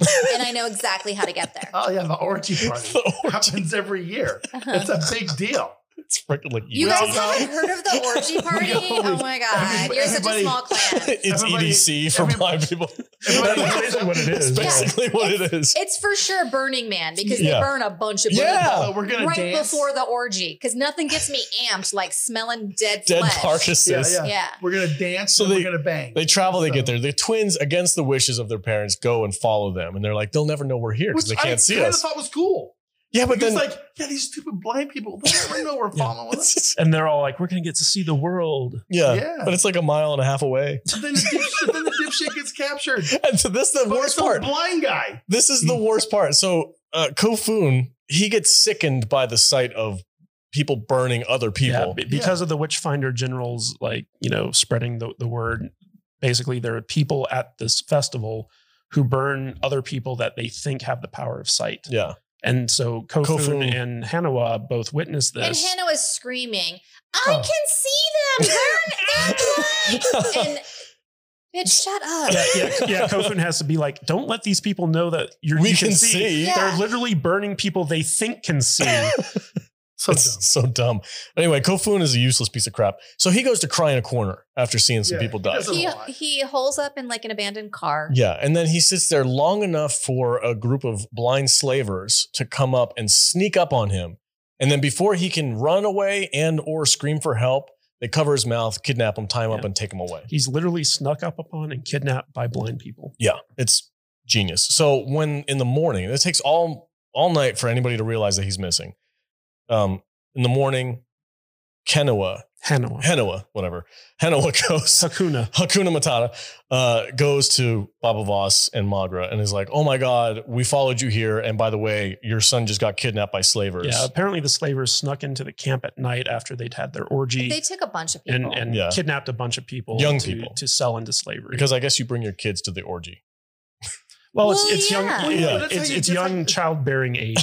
What am I going to leave my kids at home? That's how you get some fresh DNA mixed into You need some fresh blood up in your life. Need some fresh jizz. some strange. So this is the moment. So like Magra is the only one who doesn't know that the kids can read and write and have been educated by Jerome Morel's box of books. This is the moment where it gets revealed because they're tracking down the slavers. Baba Voss kind of tracks him. He goes, I feel a fire. They were here not that long ago. And Hanawa is like, hey, there's a message written on the door right here. It says it's from him. And he says, I'm fine. Just follow the trail. And Magra's like, what did you just say? Well, the crazy thing is that, so we see Kofun being kind of like shuffled along with the rest of the slaves, and they're all tied to this rope. and as a blind person, like if your hands are tied and you can't see the knot that is kind of holding you, you can't figure out a way to get out of it. But he could literally look at like his hands being bound and figure out a way to get out of it. He could have untied himself at any time. Like, I think that we're like, as we're talking about this, we're like, oh, he got snuck up by blind people, and oh, he can see, so he should have been able to do that. But the thing is, like, it's not that blind people can't be sneaky or sneak up on people or kidnap someone. It's that these two people should be so super powered in this universe that the fact that they keep finding themselves in these situations is so absurd. I agree. Totally agree. Like you can literally have your hands tied behind your back and still get out of it, like without seeing the knot. And yet he can actually see the knot and still can't get out of it. And so in addition to while all this stuff is going on with the sex orgy, Queen Kane is back at Kanzua, and the Witchfinder General returns after 20 years. Mm-hmm. And he brings her all these slaves and taxes and stuff like that. But he also says that he failed to find, Jerome Morel and the twins. And so he's like, I went to every village, I spread the word. And she's like, you told them his name? Mm-hmm. And we're like, wait, how is he supposed to find a guy if he didn't tell people the name? And so the queen is so outraged that he failed that she orders him to kill himself. She allows him to kill himself. Yeah. And this is the first time that we're introduced to the whole kneeling thing where like he kneels in her presence to show respect. And it's like, again, that's a visual representation of respect. And not only I think the previous episode when they killed those two people for some reason, she has like a big crown on her head. Yeah. She does. And it's like, why are you wearing a crown? People can't see that. Again, another visual representation. Maybe she just likes the way it feels on her head. Yeah, like the queen has these like little bell things that she wears. That works. And that works. And that, like when she does that, like everyone knows like, oh, that's the royal sound, because I'm guessing that only royalty uses bells because they're so hard to make in this society. But wearing a crown and wearing like all the opulent dresses and stuff like that, that's not something that the society would She has do. her nails done. Yeah. Is this the episode where Baba Voss goes ham on a bunch of people? Yes. Oh, yes. Best that's the end of this. And that's what makes this episode great. Yeah. So real quick, before we have to take a break, Baba Voss tracks down where his son is being kept And he's like, listen, guys, you're not going to want to see this side of me. This is a part of my past that I buried. But turns out he used to be a slaver. I used to be a slaver. I know where they're going. And I'm a freaking badass with this blade. You thought I was a badass before. With a hatchet?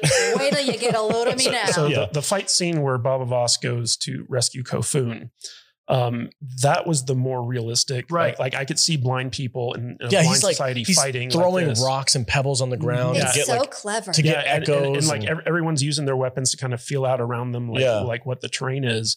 And like this was the best scene in the entire series, in my opinion. There's this I agree. One part of this fight scene where this dude with a whip or rope grabs a hold of Baba Voss with the whip. And this is the freaking best move in the whole thing, where he uses somebody else's body and replacing him.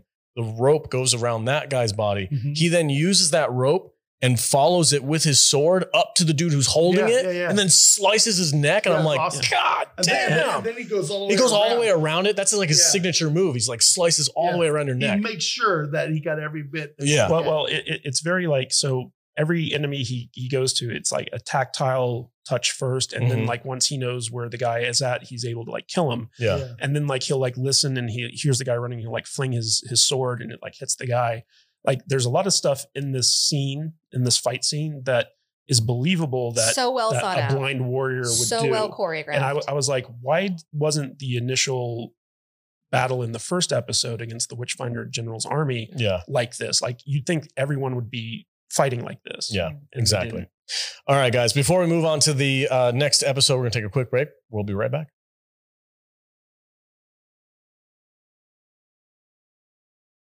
All right, guys, welcome back.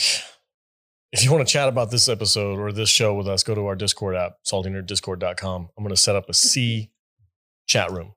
And we're going to be talking about season 2. Yeah. Episode by episode. So there's going to be spoilers and stuff, but go to the app and hang out with us. All right. So the next episode in the lineup is called The River. It says, after getting a message in a bottle, we're talking about Queen Kane. She gets a message in a bottle from Gatherbacks. Yeah. One of his bottles finally found 17 years later. Did it he works. Say 1 a day or did he say 3 a day? Maybe 3. I don't remember. I think it was something. No, it was 1 a day. It was 1 a day for 17 years. Okay. That's 13,000 days. I think that's only like 7,000 or something. I don't know. It's been 2 years since I've done the math. Yeah. Eventually, his plan worked. His message got to Queen Kane. She knows where the Alkini are, and she sends Tamak to June, which is he's about to kill himself. She stops him and says, No. Your job is not done yet. It's not over. And he's like, oh, good. I don't have to die. So he goes and takes off and takes his army back and tracks down where Baba Voss are. He's a little bummed out that he didn't get I think he was just tired of dealing with this bitch. So he goes there and they find out where the tribe is. He's getting ready to attack. Baba Voss somehow knows that they're there. He hears them. He hears the dogs. He hears the dogs and the horses. Which is reasonable. Because the bad guy army, they use trained dogs and horses to help lead them to where they're going. Apparently. I mean, I don't know how you train them. Bad guys always have dogs. Sure. Yeah, absolutely. Sure. So Baba Voss hears this and he's like, oh shit, we got to go.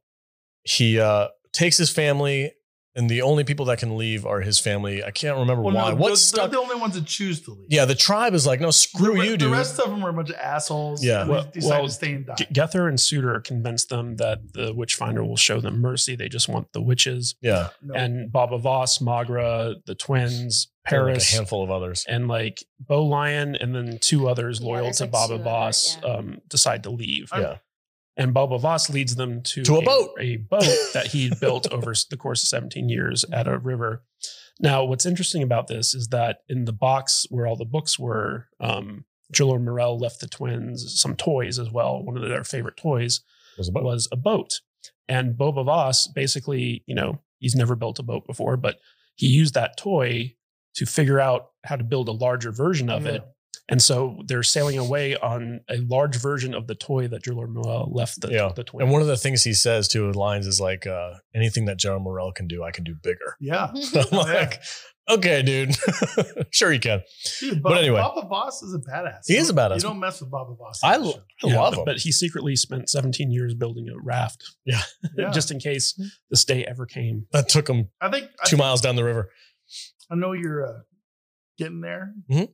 But the scene where they go down the river, Mm-hmm. That's what, we're talking about it right now. I think is my favorite scene almost in this entire series. Oh, dude. So Baba Voss got him and his family and a handful of other people. It actually made sense to me.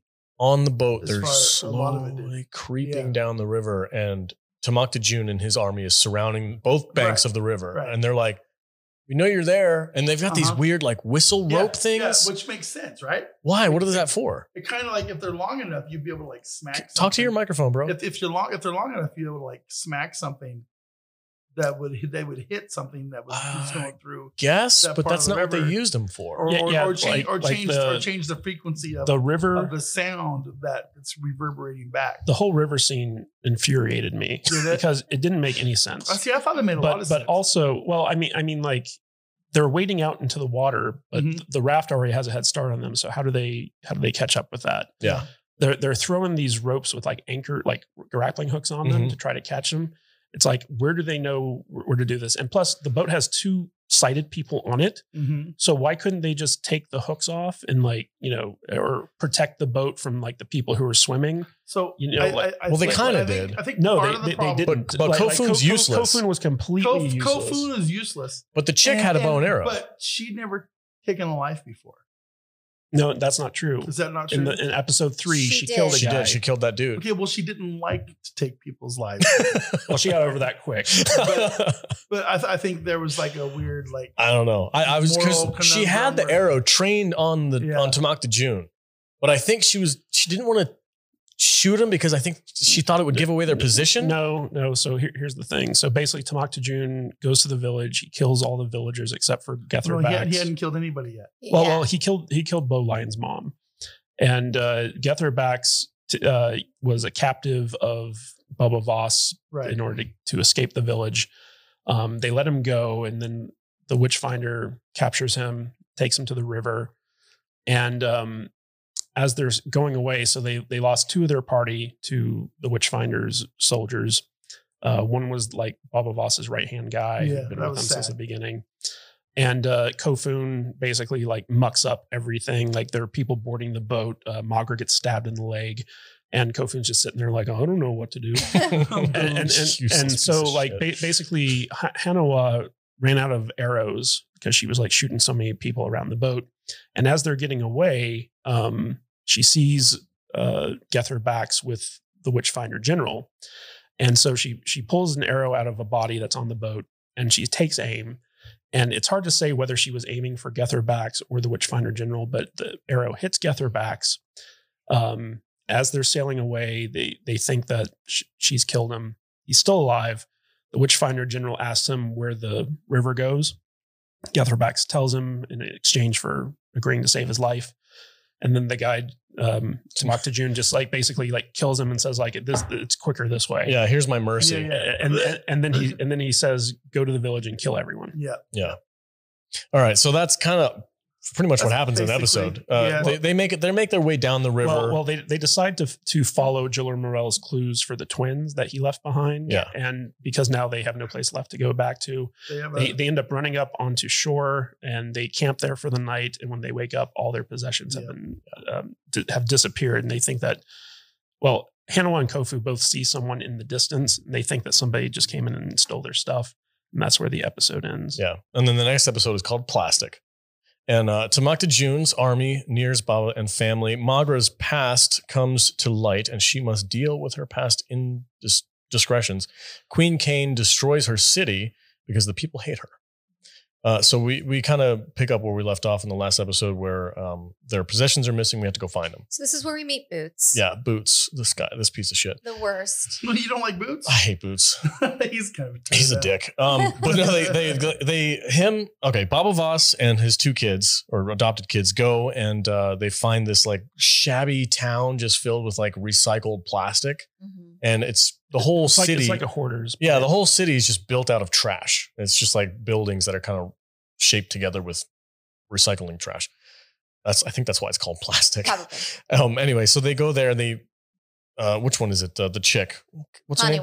Hanawa goes down there. She's like, I can sneak in, grab our stuff and get out. Or first Magra insists that they go and look for their stolen stuff because the rest of the tribe is just like, we don't need that stuff. Yeah, they're like, replace it. But she's like, no, like before she evacuated, she dug up something from underneath the floor. She has like a little pouch that has something secret in it. And she's like, I need that back. You don't understand how important it is to me. And so like they decide to risk their lives, the twins and Baba Voss, in order to get this back for their mother.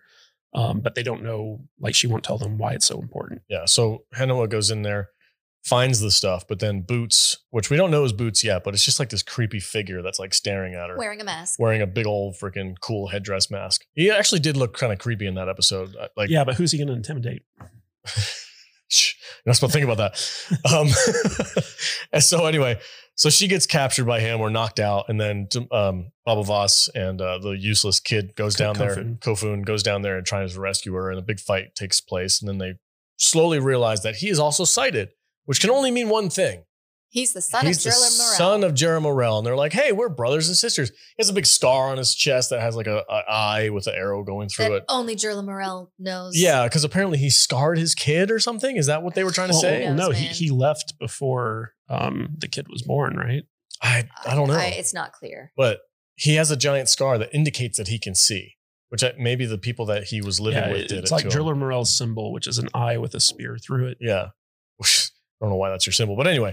Because it's cool. Because nobody else can see it except for sighted people. Yeah. We should also explain that in the previous episode, so the royalty of Kanzua got fed up with Queen Kane's antics, and so they plotted to kill her in the most stupid way possible. It's so dumb. And Queen Kane has like her own shadow who like spies on like the lords, and so like she found out about this, and so she has all of the betrayers slaughtered. And all these people were very popular with the masses. And so the masses are starting to rise up against her. And she looks at them as ungrateful. And so she basically shuts down the dam. And at the end of the last episode. Because the gods told her to. Yeah. At the end of the last episode, she shuts down all like the hydroelectric stuff. And because it's so old, it's not able to withstand the pressure from the water. Yeah. And so it starts breaking down. And at the beginning of this episode, basically the dam breaks, wipes out all of Kanzua, like the entire village, and Queen Kane gets away in a tank, carriage. In a carriage that is being driven by a blind guy. So it's with a horse. Yeah. Blind guy and a horse. So there was one thing you mentioned, the assassination attempt. I was laughing so hard during this freaking scene because it's so dumb. Like these people are like, oh, we found this rare bird that nobody has ever touched before. You will be the first human hand to touch it. And I'm like, how'd you get it in the freaking cage? Yeah. And it's a poisonous spider. It's a poisonous spider, but I'm like, how did you get it in the cage? You're telling this woman that nobody's ever touched it before, but it's in a cage. And she knows that they're trying to assassinate her. So she's just playing along just for whatever's sake. And she's like, oh, that's weird. I thought birds chirped and made noise. And they're like, well, not this one. Only if you hold it. And it's just, they kept leading her on in like the most dumbest way possible. It was like they were saying, we're not trying to kill you. Honest. Yeah. And no, for sure we're not trying to kill you. And one of the most aggravating parts about this episode is when she's fleeing Kanzua, she's going down this hallway where they have these perfectly made busts of the previous kings, perfectly sculpted in stone. Weird. And like she stops and like she touches her dad's face and she like has like a final message to him. But I'm like, what blind person was able to make these like realistic sculptures? There are of blind previous sculptors. Kings? Sure. We talked about this a little bit. Lionel Richie in the video for Hello, he's a sculptor. Man, if Ray Charles can play the piano blind, there's a lot of things that are possible. The piano is different, but like to get the detail of like how accurate these busts were, like you needed someone who could see to do that. I'm willing to allow it because there's so much else that I'm just like, it's in your face. You skip the fact that at the end of Plastic, Tamaktujun's army catches up with Baba Voss and the family. And now we find out what was in that pouch. Oh, that's the big reveal. Yeah. That Magra wanted them to get. Yeah. So basically Magra, as the army's kind of like hunting the family through the woods, Magra leaves them and takes this pouch, and it's one of the royal bells, like ding-a-ling-a-ling symbol things. And she goes to confront Tamaktujun and basically reveals herself as the princess of Kanzua. And once Tamaktujun finds out who she really is, he bows before her and then yells at his army to show her respect. And they all bow. Says, show respect. Show. And everybody else bows. Yeah, everybody. The whole army. The entire blind army bows. And it's she could sense it. Echolocation. So like it was kind of like a cool reveal for Magra, but at the same time, like you're just sitting there like, why is this so stupid? Yeah. Yeah. I did like the reveal. I would think that they would all like start like raise their hand and like ring a bell on their finger or something. Well, she did do that. Them, yeah. They could have started snapping or clapping. Or pound their chest or something. Yeah, something. I mean, an audio representation of respect. Right. A blind society, everything would be audio, right? Yeah. So like the Alkini have the whole chet thing. You'd think that the army would have like something like that where they would have like a call to show respect. Never explained that. Yeah. If you guys hear us saying chet, so like the Alkini Baba Voss, if he's like checking on his friends or his army, he goes chet. And they all respond as chet. They say it 3 times back. And it's just supposed to like cue in that they're all on the same page. And when he's passing out weapons, it's chet. Yeah. Chet. Like everything cool? We good? Yeah. All right. Yeah. So that explains that. I'm so happy right now. Me and Peekaboo are vibing. All right. So the next episode, Silk. After escaping the destruction of her city, Queen Kane gets captured by Silk traders, and Baba and his family are betrayed and have to seek their vengeance against Boots. So she leaves the destruction of the city. She's in a carriage with a driver and her handmaiden, I guess. Nairi. Oh, she has a name? Cool. Go down. Chick who goes down. So then these... Oh, that chick? Yeah, her prayer partner.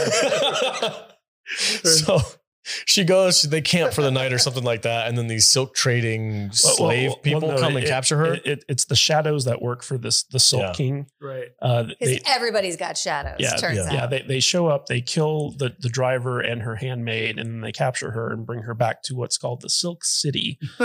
Building. It's one building, yeah. where basically the Silk King is there, and he kind of runs this like slave trade where they're making silk, because in a blind society, having such a luxurious cloth to drape your body in is the height of, status. I mean, who doesn't like silk? Everybody loves silk. Right. I like silk sheets. Yeah. Yeah. And in a blind society, you would think that they would place a big premium on such fine the fabric. way that things feel. Yeah. I get that. I understand all of that. And this silk trader main bad guy, probably one of the more ruthless characters. And he's very realistic. Also the most realistic. His hair's all fucked He's got all messed up hair, like bedhead. His beard's all scraggly and out of nowhere. Like, oh, okay.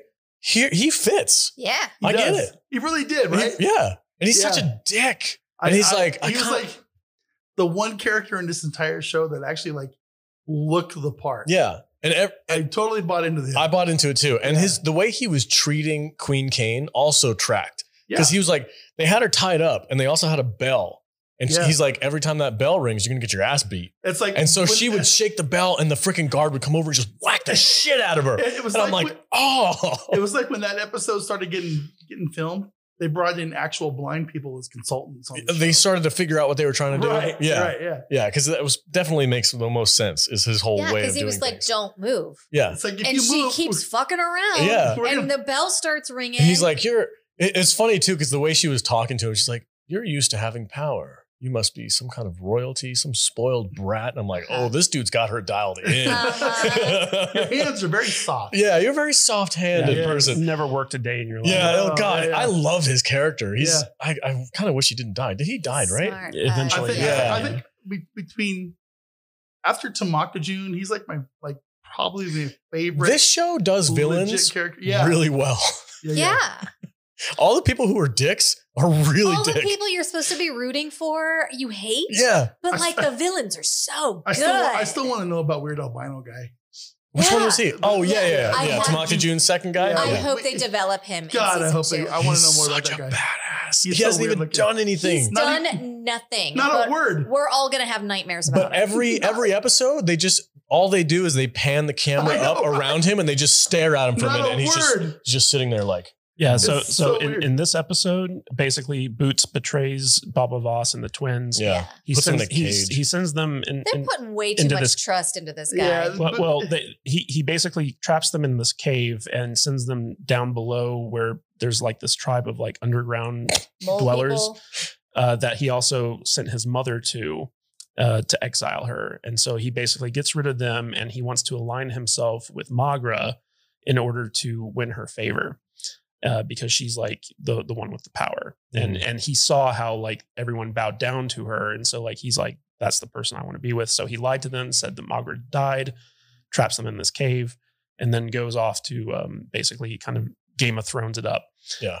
Meanwhile, Bubba Voss and the twins, they're in this dark tunnel.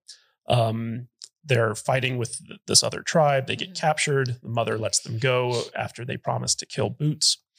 And the mother gives them like an exposition dump. They have a like very what happened. They have a very dramatic escape scene up the tunnel. Yeah, like there's another great fight scene with Bubba Voss against all these guys. He gets messed up, but still manages to freaking climb his way out of this tunnel to meet up with his family, who again were useless. And so that was kind of like their thing. And thinking Magra's dead, they decide to continue following Jilla Morell's clues to what's called the Lavender Road. But while this is going on, basically Magra is basically dictating to Tamaktajun, because he still has to like do what she says because she's royalty, that she wants, her family found and like all this other stuff. And the entire time Jude and I are watching this, we're like, why couldn't she have done that back at New Alchemy to save her entire tribe? Thank you. She could have saved everyone. Yeah. Literally, none of this show would have happened if Tamaktajun showed up and Magra was just like, hey, bro, here I am. And then he'd be like, oh, shit. Okay. You're alive. Because the story that the queen told was that Jilla Morell killed her sister and took off. So nobody even thinks that Magra is alive. And then when it turns out she's very much alive and well, and she's the mother of these twins he's been hunting, he's like, oh, shit. 17 years ago, she could have solved the whole problem. Yeah. She could have saved the lives of everyone in that tribe. Yeah, Magra's an idiot. Yeah. Well, she's a complete jerk. Yeah. And it's such a huge plot hole. Yeah. That you're like, why wouldn't she have done this? And we also found out in an earlier episode that one of the reasons that Queen Kane is so obsessed with tracking down Jilla Morell and the witches with sight is that he was her consort. She's in love with him. And she was in love with him. And he left her. And he jilted her. And so like it's all about revenge for her. And also, don't you think obviously he was banging the queen too, and she never got pregnant. And he was like, my time is wasted with you. Yeah. I'm gonna go knock up your sister. Yeah. Now that you mention it. Yeah. And there was also this whole thing where like Magra tried to get the throne, and Tamaktajun decided to back her older sister because she was the rightful one in succession. Technically, it should have gone to the sister, but when the king was dying, he said that Magra was the one that he was leaving to rule. And this all gets revealed to that made Queen Kane like nuts. Yeah. Yeah. So there's a lot of backstory, a lot of exposition dump on this one. So is there anything? Yeah. So basically Queen Kane in the Silk City reveals her identity, and the Silk King decides that he's going to ransom her off to Kanzua. So he sends his shadows with a ransom demand to the Witchfinder General's army, who Boots can see. Well, so like they don't know who delivered the message, but he gets it, and he goes to Magra, and he's like, "We got a situation here. We don't know if the queen's alive or dead." And Boots basically steps up and says, like, "Hey, I can see who delivered the message," and so he's able to capture the two shadows, and the Witchfinder General is going to torture them to find out where they came from. So it kind of turns the Silk King's plan on its head. Yeah. Tamaktajun tortures them like, dude, he ties them to the he's a cuts badass, fingers dude. off. Dude, he does not mess around. No, it does not. So the next episode, The Lavender Road, says the twins reach a crossroads in their journey to the House of Enlightenment and have to find their way back to the path. So Lavender Road, I guess it's in reference to this part of the pathway, which is like 4 miles away from their original village. With lavender flowers? Lined with lavender flowers so people can smell, which makes sense. Yeah. There's another one of those things like, oh yeah, that would make sense. You would plant this specific plant to say, oh, this is how we get to this location. It's smell and sight. Because the lavender, the purple of the lavender. That's a Jilla Morell thing, yeah, for sure. So I kind of like that. I wish they would continue that trend with other places. Like, hey, the Lavender Road is how you get to, point A. The eucalyptus jungle is that way. That takes you to this city, and the freaking, the daisies are over here. They go that way. Like, you would think they would amp that up a little bit. No, this is only used once.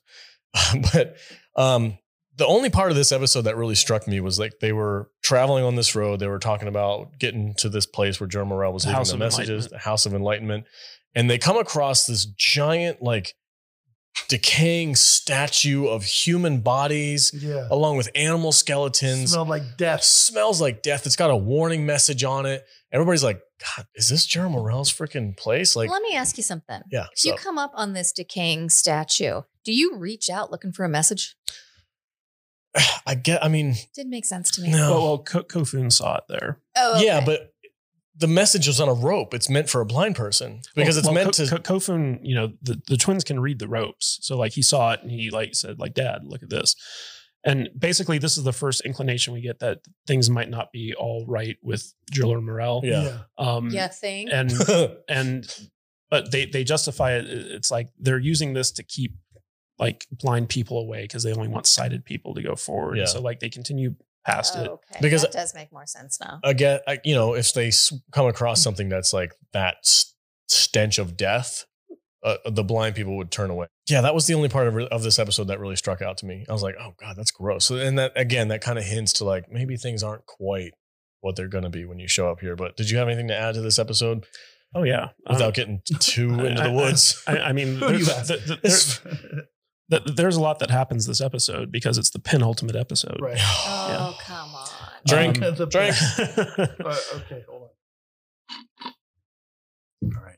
Yeah. Okay. So basically, there's a lot of things going on here. So first of all, the Bubba Voss party makes it to this like valley, and they find that there are all these sound traps on the ground, and there are blind archers hidden in the trees above. And so Bubba Voss like takes his axe pick that he picked up from the cave. Oh my God. And throws it, hits a guy square on, has him like fall out. That was amazing though. That was the most stupidest thing. Yes, I agree. Yes. So Bubba Voss, echolocation. Bubba Voss is listening very carefully, and the archer like freaking 100 yards away on this cliff like shifts his foot, and Bubba Voss just launches this freaking boomerang axe thing and nails the dude. But there's like a whole bunch of blind archers. Yeah. And they shoot their arrows based off of like sounds. Yeah. Which makes sense, kind of. Well, you think like, were there any like false alarms where like maybe there should have been arrows sticking in the path, like, before just a rabbit kind of walks by or something? Yeah, something because they don't know like what's down there. So like they're just like going based off of what the sound traps do. So eventually Bo Lion tries to go and get the dead archers equipment so they can fight back because she can walk in silence. Yes. Yeah. And which made sense. Yeah. But at a certain point she accidentally steps on a sound trap. The arrows come flying. She gets hit in the leg. And as the twins start rushing to her aid, Bubba Voss yells out, Kofun Hanawa, no. And then one of the archers, everything stops. Yeah. One of the archers is like, did you say Kofun and Hanawa? This is the dumbest part of this whole show. So if these two, he's been telling all of his guys, hey, listen for these names. Yeah. For 17 years. Yeah. It's so stupid. And but here's the thing though, is if they just walked down this path and they were like, hey, there's sound traps everywhere. That's kind of weird. And they like kicked one off accidentally. The dude would have had just killed his kids.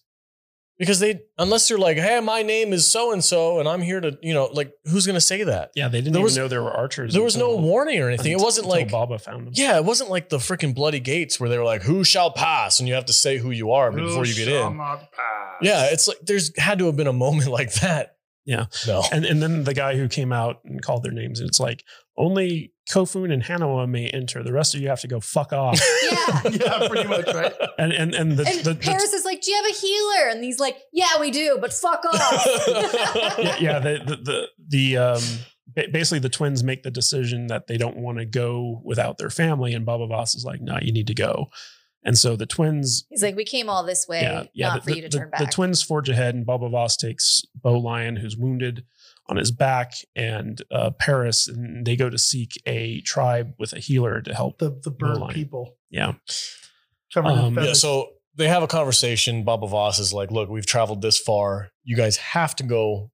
We will stay back. We'll take care of Bo Lion. We'll go get her fixed up. You guys go forward and talk to your dad, and we'll be around. And of course, Paris is like, dude, what the hell? We're supposed to stay with them. And he's like, trust me. Yeah. I got this. I'm going to go around the back. I'm going to run on the freaking backside. And I get around. I get around like a record. So, no, that's freaking Jeremy Morrell.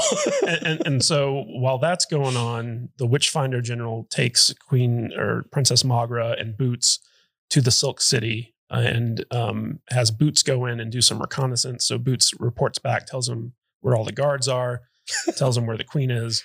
Juller Morel decides that he's going to go in by himself and take out the guards. Juller Morel. All right. Tamak June. There you go. Couldn't Boots have taken them the entire city out on his own? Yes. Well, he offered to do that. Yeah. But he was there already.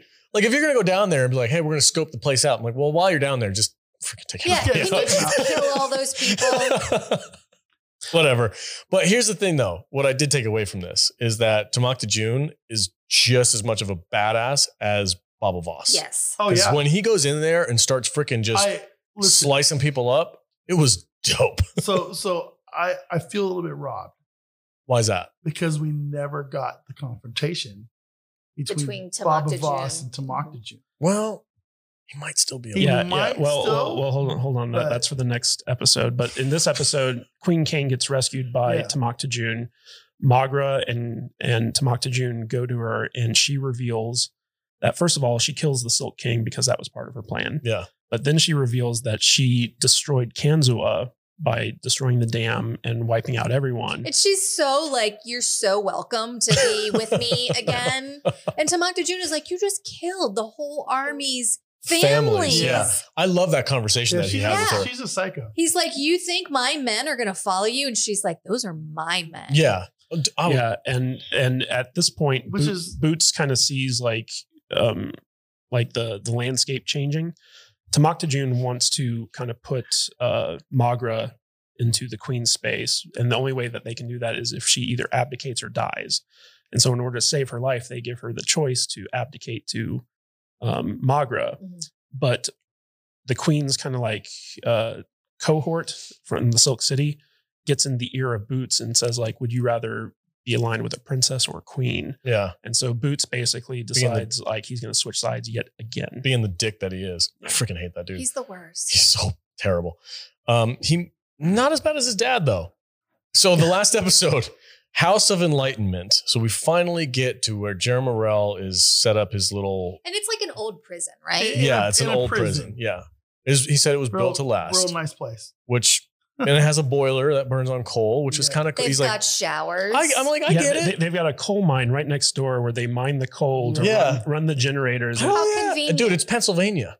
Yeah, they're going to have a coal mine right next to a prison. We're still in Pennsylvania. We're still like within 50 miles of where this all started. Yeah. But anyway, Jeremy Morel. I hope season 6 is like California with all the tribes. Oh, shit. You know? It's so weird that we like this. Florida. Oh, as Florida. Much shit as we talk about this show, we still like it. I think it's Pittsburgh. Yeah, I'm obsessed with it. I think it's Pittsburgh? Pittsburgh. I'm sure there's a prison. There was an episode where they said that Pittsburgh was close by. Yeah. So I was born in Gettysburg, Pennsylvania. Yeah. Jude, we're losing Jude. They had maps. So last episode, Jude. House of Enlightenment. Jeremy Morel is revealed to be a total man whore and also a bit of a genocidal maniac who sells his own daughter to stay in good graces with the slavers. Baba Voss then takes revenge and owns the day. All right, so this episode was pretty badass, but also really made me hate that I've been trawling around trying to find Jeremy Morel this whole season. I know, right? Because at the end of the, I'm like, that's what we get. We get this douchebag. So he's like, we talked maniac. About, yeah, we talked about this a little bit already, but prison full of offspring of his own kids. And one of those offspring has kids. I'm like, who did he have kids with? His sister? Yes. And that's exactly, and blind slaves. So they're step brothers and sisters. Mm-hmm. So they're making offspring that way, which I mean, they're not sleeping with each other. They're getting, there's the Travantians who are like the neighboring kingdom, and Joel Morel has created an alliance with them. And so they send them blind soldiers and concubines.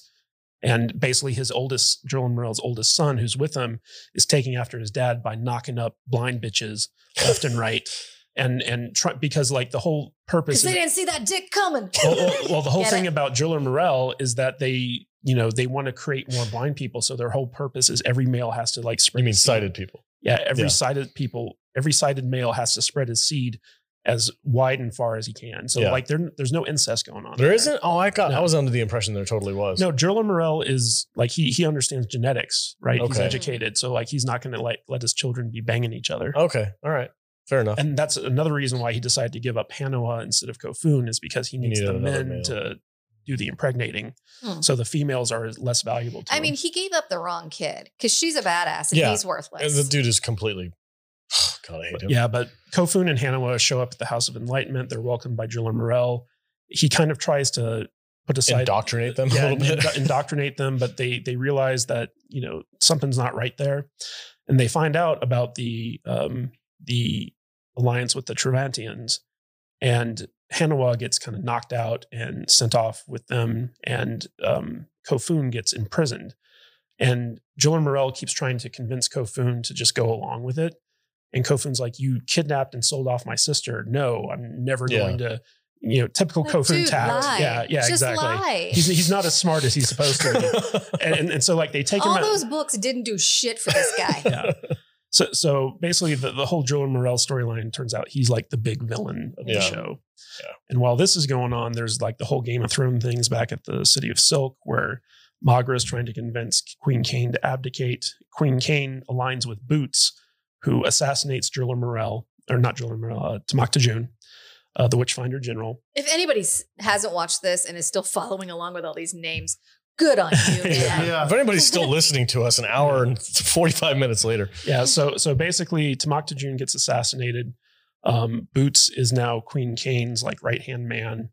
And the lie that they spin is that Tamak Tajun took his own life because of the shame of letting his queen get kidnapped and not getting like the witches. And Magra is forced to go along with this lie. But in doing so, she kind of claims control of the army by giving them a new mission. And that mission is to find Jiller Morel and her family. And so Queen Cain and Magra are kind of like uneasy alliance there with Boots in the middle. And that's like the end of that story where basically there's this weird power struggle between the queen and her sister over this army who still don't know that Kanzua has been destroyed. And so that's where Magra's story ends. And that creepy guy is looking like a badass, but he knows like something fishy went on. Yeah. And they set up that Tamak Tajun might not be entirely dead. They did. Yeah, so he's just mostly dead. There's a building, the Silk building is caught on fire. They burn it down, and then it has the camera zoom in, and you see Tamak Tajun just kind of like sitting there. He looked pretty dead. He looked kind of dead. He knows more. He's forgotten more about death than you'll ever know. But why would they show him again? Yeah, he's not dead. That's it. I don't think he's dead. I'm assuming he's going to come up at the end of gotta come back. At end of episode 3, he's something going to show up. Well, like a really dramatic moment. We'll find out soon in season 2. But so like that was Magra's storyline. And then back at the House of Enlightenment, they're about to kill Kofun. After dropping Bowline off to get healed at like the bird tribe, Baba Voss comes back. How he got past the archers, he went the back way. He went around. Yeah. So he shows up. He went through the wall like Kool-Aid man. He's a ninja. Yeah. He rescues Kofun for like the billionth time. Then father and son team up to go back into the House of Enlightenment. Kofun goes to shut off the generator. Yeah. And while that's going on, Baba Voss has his showdown with Jiller Morel, who has a gun. This is the epic showdown that we've been waiting for all season. It was a lot of fun. However, it still doesn't make any sense. Because Jiller Morel literally has an arsenal of weaponry, of guns. And then like Baba Voss is like those guns are hella old though. But he's like, they are hella old. But Baba Voss is like talking shit. Like, oh, you think your guns are going to save you. And then it's funny is so Jiller Morel has built this library in this prison over the course of the years where he's just collected all these books. And Jude was like, do you think there's like a whole wall of pornography somewhere? But Baba Voss is in there like Martha Stewart Living magazine. He's like smashing books and he's like, you live in your own filth and your stench. Yeah. He's like talking mad shit to this dude. Oh, there's to try to get him worked up. There's definitely some societal what's the word I'm looking for? You know what was weird to me is the idea that there are actually like white people in this future. Because you'd think that blind people, they can't see the color of the skin. So over the course of 500 years, all these small tribes would intermingle and everyone would be mixed race. I don't know where you're going with that one. No, I'm just saying like Magra is like white. The queen is white. Yeah. There are actual like white people in this world where there shouldn't be. Like everyone should have like had sex with one Everybody another. should be equally brown. Exactly. The equal shade of tan. Okay. I mean, you're in Pennsylvania, bro. Have you ever been to Pennsylvania? You make a good point. I'm from Pennsylvania. Underneath this shirt, white. I mean, I went to college in Pennsylvania. I'm just saying, over the course of 500 years, I don't know. You know, you get a couple of Joe Morells running around. You know, there's not going to be any white people. Maybe. I don't know. I don't know how that works. That was a really weird tangent. It's just one of those world building things that stuck out to me because it's a mixed race cast, right? So you'd think that like by this point, like there would be no pure race. Honestly, I don't get a lot of like the weird modern woke nonsense in this show. Same. And I think that's the reason I like this show. There's no room in it for it. It's just it is what it is. Yeah. And it's fine. It's not even woke. It's just like genetics. It's not at all. But the big fight between Joel Morel and Baba Voss comes to a head as soon as like the lights go out, because up until that point, Joel Morel had the advantage. Yeah. And once Kofun knocks out the lights. See, I told you sight is the disability. Well, Baba Voss basically gets him in like this weird wrestling hold and blinds him by like gouging his eyes. So savage. Oh, yeah. He had him in like an arm lock. He breaks his arm and then he grabs his head with his thighs. Says, you did this. Yeah. And then he blinds him. Fucking shoves his thumbs into his eyeballs. Oh, brutal. So brutal. In my head, if a blind guy is going to fight a guy with sight and it's pitch black, the blind guy is going to win. That's Arya Stark versus every single time. Yeah.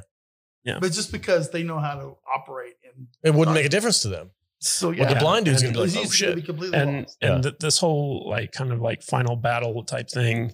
So basically, he leaves Joel Morel alive, but he's blinded, and so him and Kofun escape from the House of Enlightenment and meet up with Paris. And so throughout the fight with Joel Morel, Baba Voss discovers that his brother, I forget his name, but something else. Dave Bautista in the season 2 has his daughter Hanawa. And say it's like Edu or something. Yeah. Odu Voss or something like that. I'm going to look it up. Whatever it is, it's going to be awesome. Yeah. So basically the season ends with Boba Voss, Kofun, and Paris looking out at a city that is controlled by his brother. Might be Pittsburgh. It might be Pittsburgh. I'm good. Edo Voss. Edo Voss. So basically looking over the city of the Trevantians. Yeah. And they're like, okay, that's where we got to go to save Hanawa. And that's where the season ends. Yeah. Yeah. And okay, so we started out talking, we still talk mad trash about this show, but there's a lot of trash to talk. Yeah. But Vader, can you tell me why do we like this show so much? Honestly, I don't know. I don't either. I mean, I'm going to admit the first time I watched this show 2 years ago, I thought it was complete and utter dog shit. You were so mad at us. I was not happy that we were watching this show. I thought it was awful. Yeah. I binged watched the entire season again this week. And for some reason, I really enjoyed it. It was still dumb. All those things I didn't like about it before are still there. But for some reason, knowing what was going to happen and seeing things the way they set up things early for things that happen later kind of made it better. Okay. You know what I mean? Kind of. And it's like you already knew what didn't make sense and you were able to put it aside. There's a lot of stupid crap in this show. Yeah. But for some reason, I kind of didn't care. It's like the rope knots and the fancy it's kind of charming now. And the feathers. And it's like, I'm still going to make fun of this stuff every single time. Okay. I absolutely am. But I kind of enjoyed it. I kind of put this up there on the fantasy post-apocalypse kind of shelf of stuff, like with like Mad Max and you know, stuff like that. And it's like, okay, it's just a different take on post-apocalyptic future. It's like, okay, cool, whatever, fine. They want to play around with heightened senses and ropes and whatever, then fine, okay. All right. Let's see where it goes. It's basically a sword and fantasy show set 500 years in the future. The Godbone. Yeah. We forgot to mention. We didn't even talk about the Godbone. Guys. It's interesting. So and the whole beating off the prey and stuff, that's just bonkers and it's completely fun. And it's like, yeah, I'm gonna have fun with it. So whatever, it's good. Yeah. Good to go. Jude, do you love this show more now than you did before? I think the third watch of the entire season wore me down a little bit. Okay. So it wasn't quite as enjoyable. But I still wanted to like rewatch the whole season just so that I didn't forget anything going into season 2, because I'm beside myself excited for season 2. Yeah. It looks amazing. And it looks like they're amping up like the production value and costuming, which doesn't make sense, but I'm here for it. Yeah. Okay. Kadish, are you, have you kind of, you talk a lot of crap about this show too, but are you excited for season 2? Nope. No, not even a little. So this is a series that I hate watch, basically. Okay. Right? Like I don't like it. I every single second of every single episode, I'm sitting there being like, why'd they make this choice? Why are they doing this? Why? Like my filmmaker brain goes on overdrive over how stupid the decisions in every single episode are. And I can just imagine that even though like the trailers for season 2 look pretty good, it's just going to be taken up to the next level because I don't think they learned their lesson from the first season. The show is produced and written by or showrun by Stephen Knight, who did the Peaky Blinders show. I freaking love that show. And you would think, judging off of how good Peaky Blinders is, that this show would be good too. But nope. Like I don't know what Stephen Knight is thinking, but like he did not think through any of this. And so yeah, it's cool that Dave Bautista is going to be in season 2, but just going off of season 1, like every single episode, for every cool thing there were like 10 to 12 terribly stupid things. It's so addictive though. It's enjoyably addictive. It's one of those things where it's like, I watch it because I enjoy how much I hate it. and that's what keeps me going. So what in season 2 needs to happen to make you get on board? I don't think there's anything they can do to make me get on board at this point. They'd have to do so much explaining. Well, they would have to do a lot better at world building, and they would have to actually think through how a blind society would operate and make it so that the characters act authentically. Okay. Because everything that takes me out of this show comes down to like just logically looking at how these characters interact with their world and being like, they wouldn't do that. So pick one thing you want to see in season 2. What would it be? I would like to see people not bowing.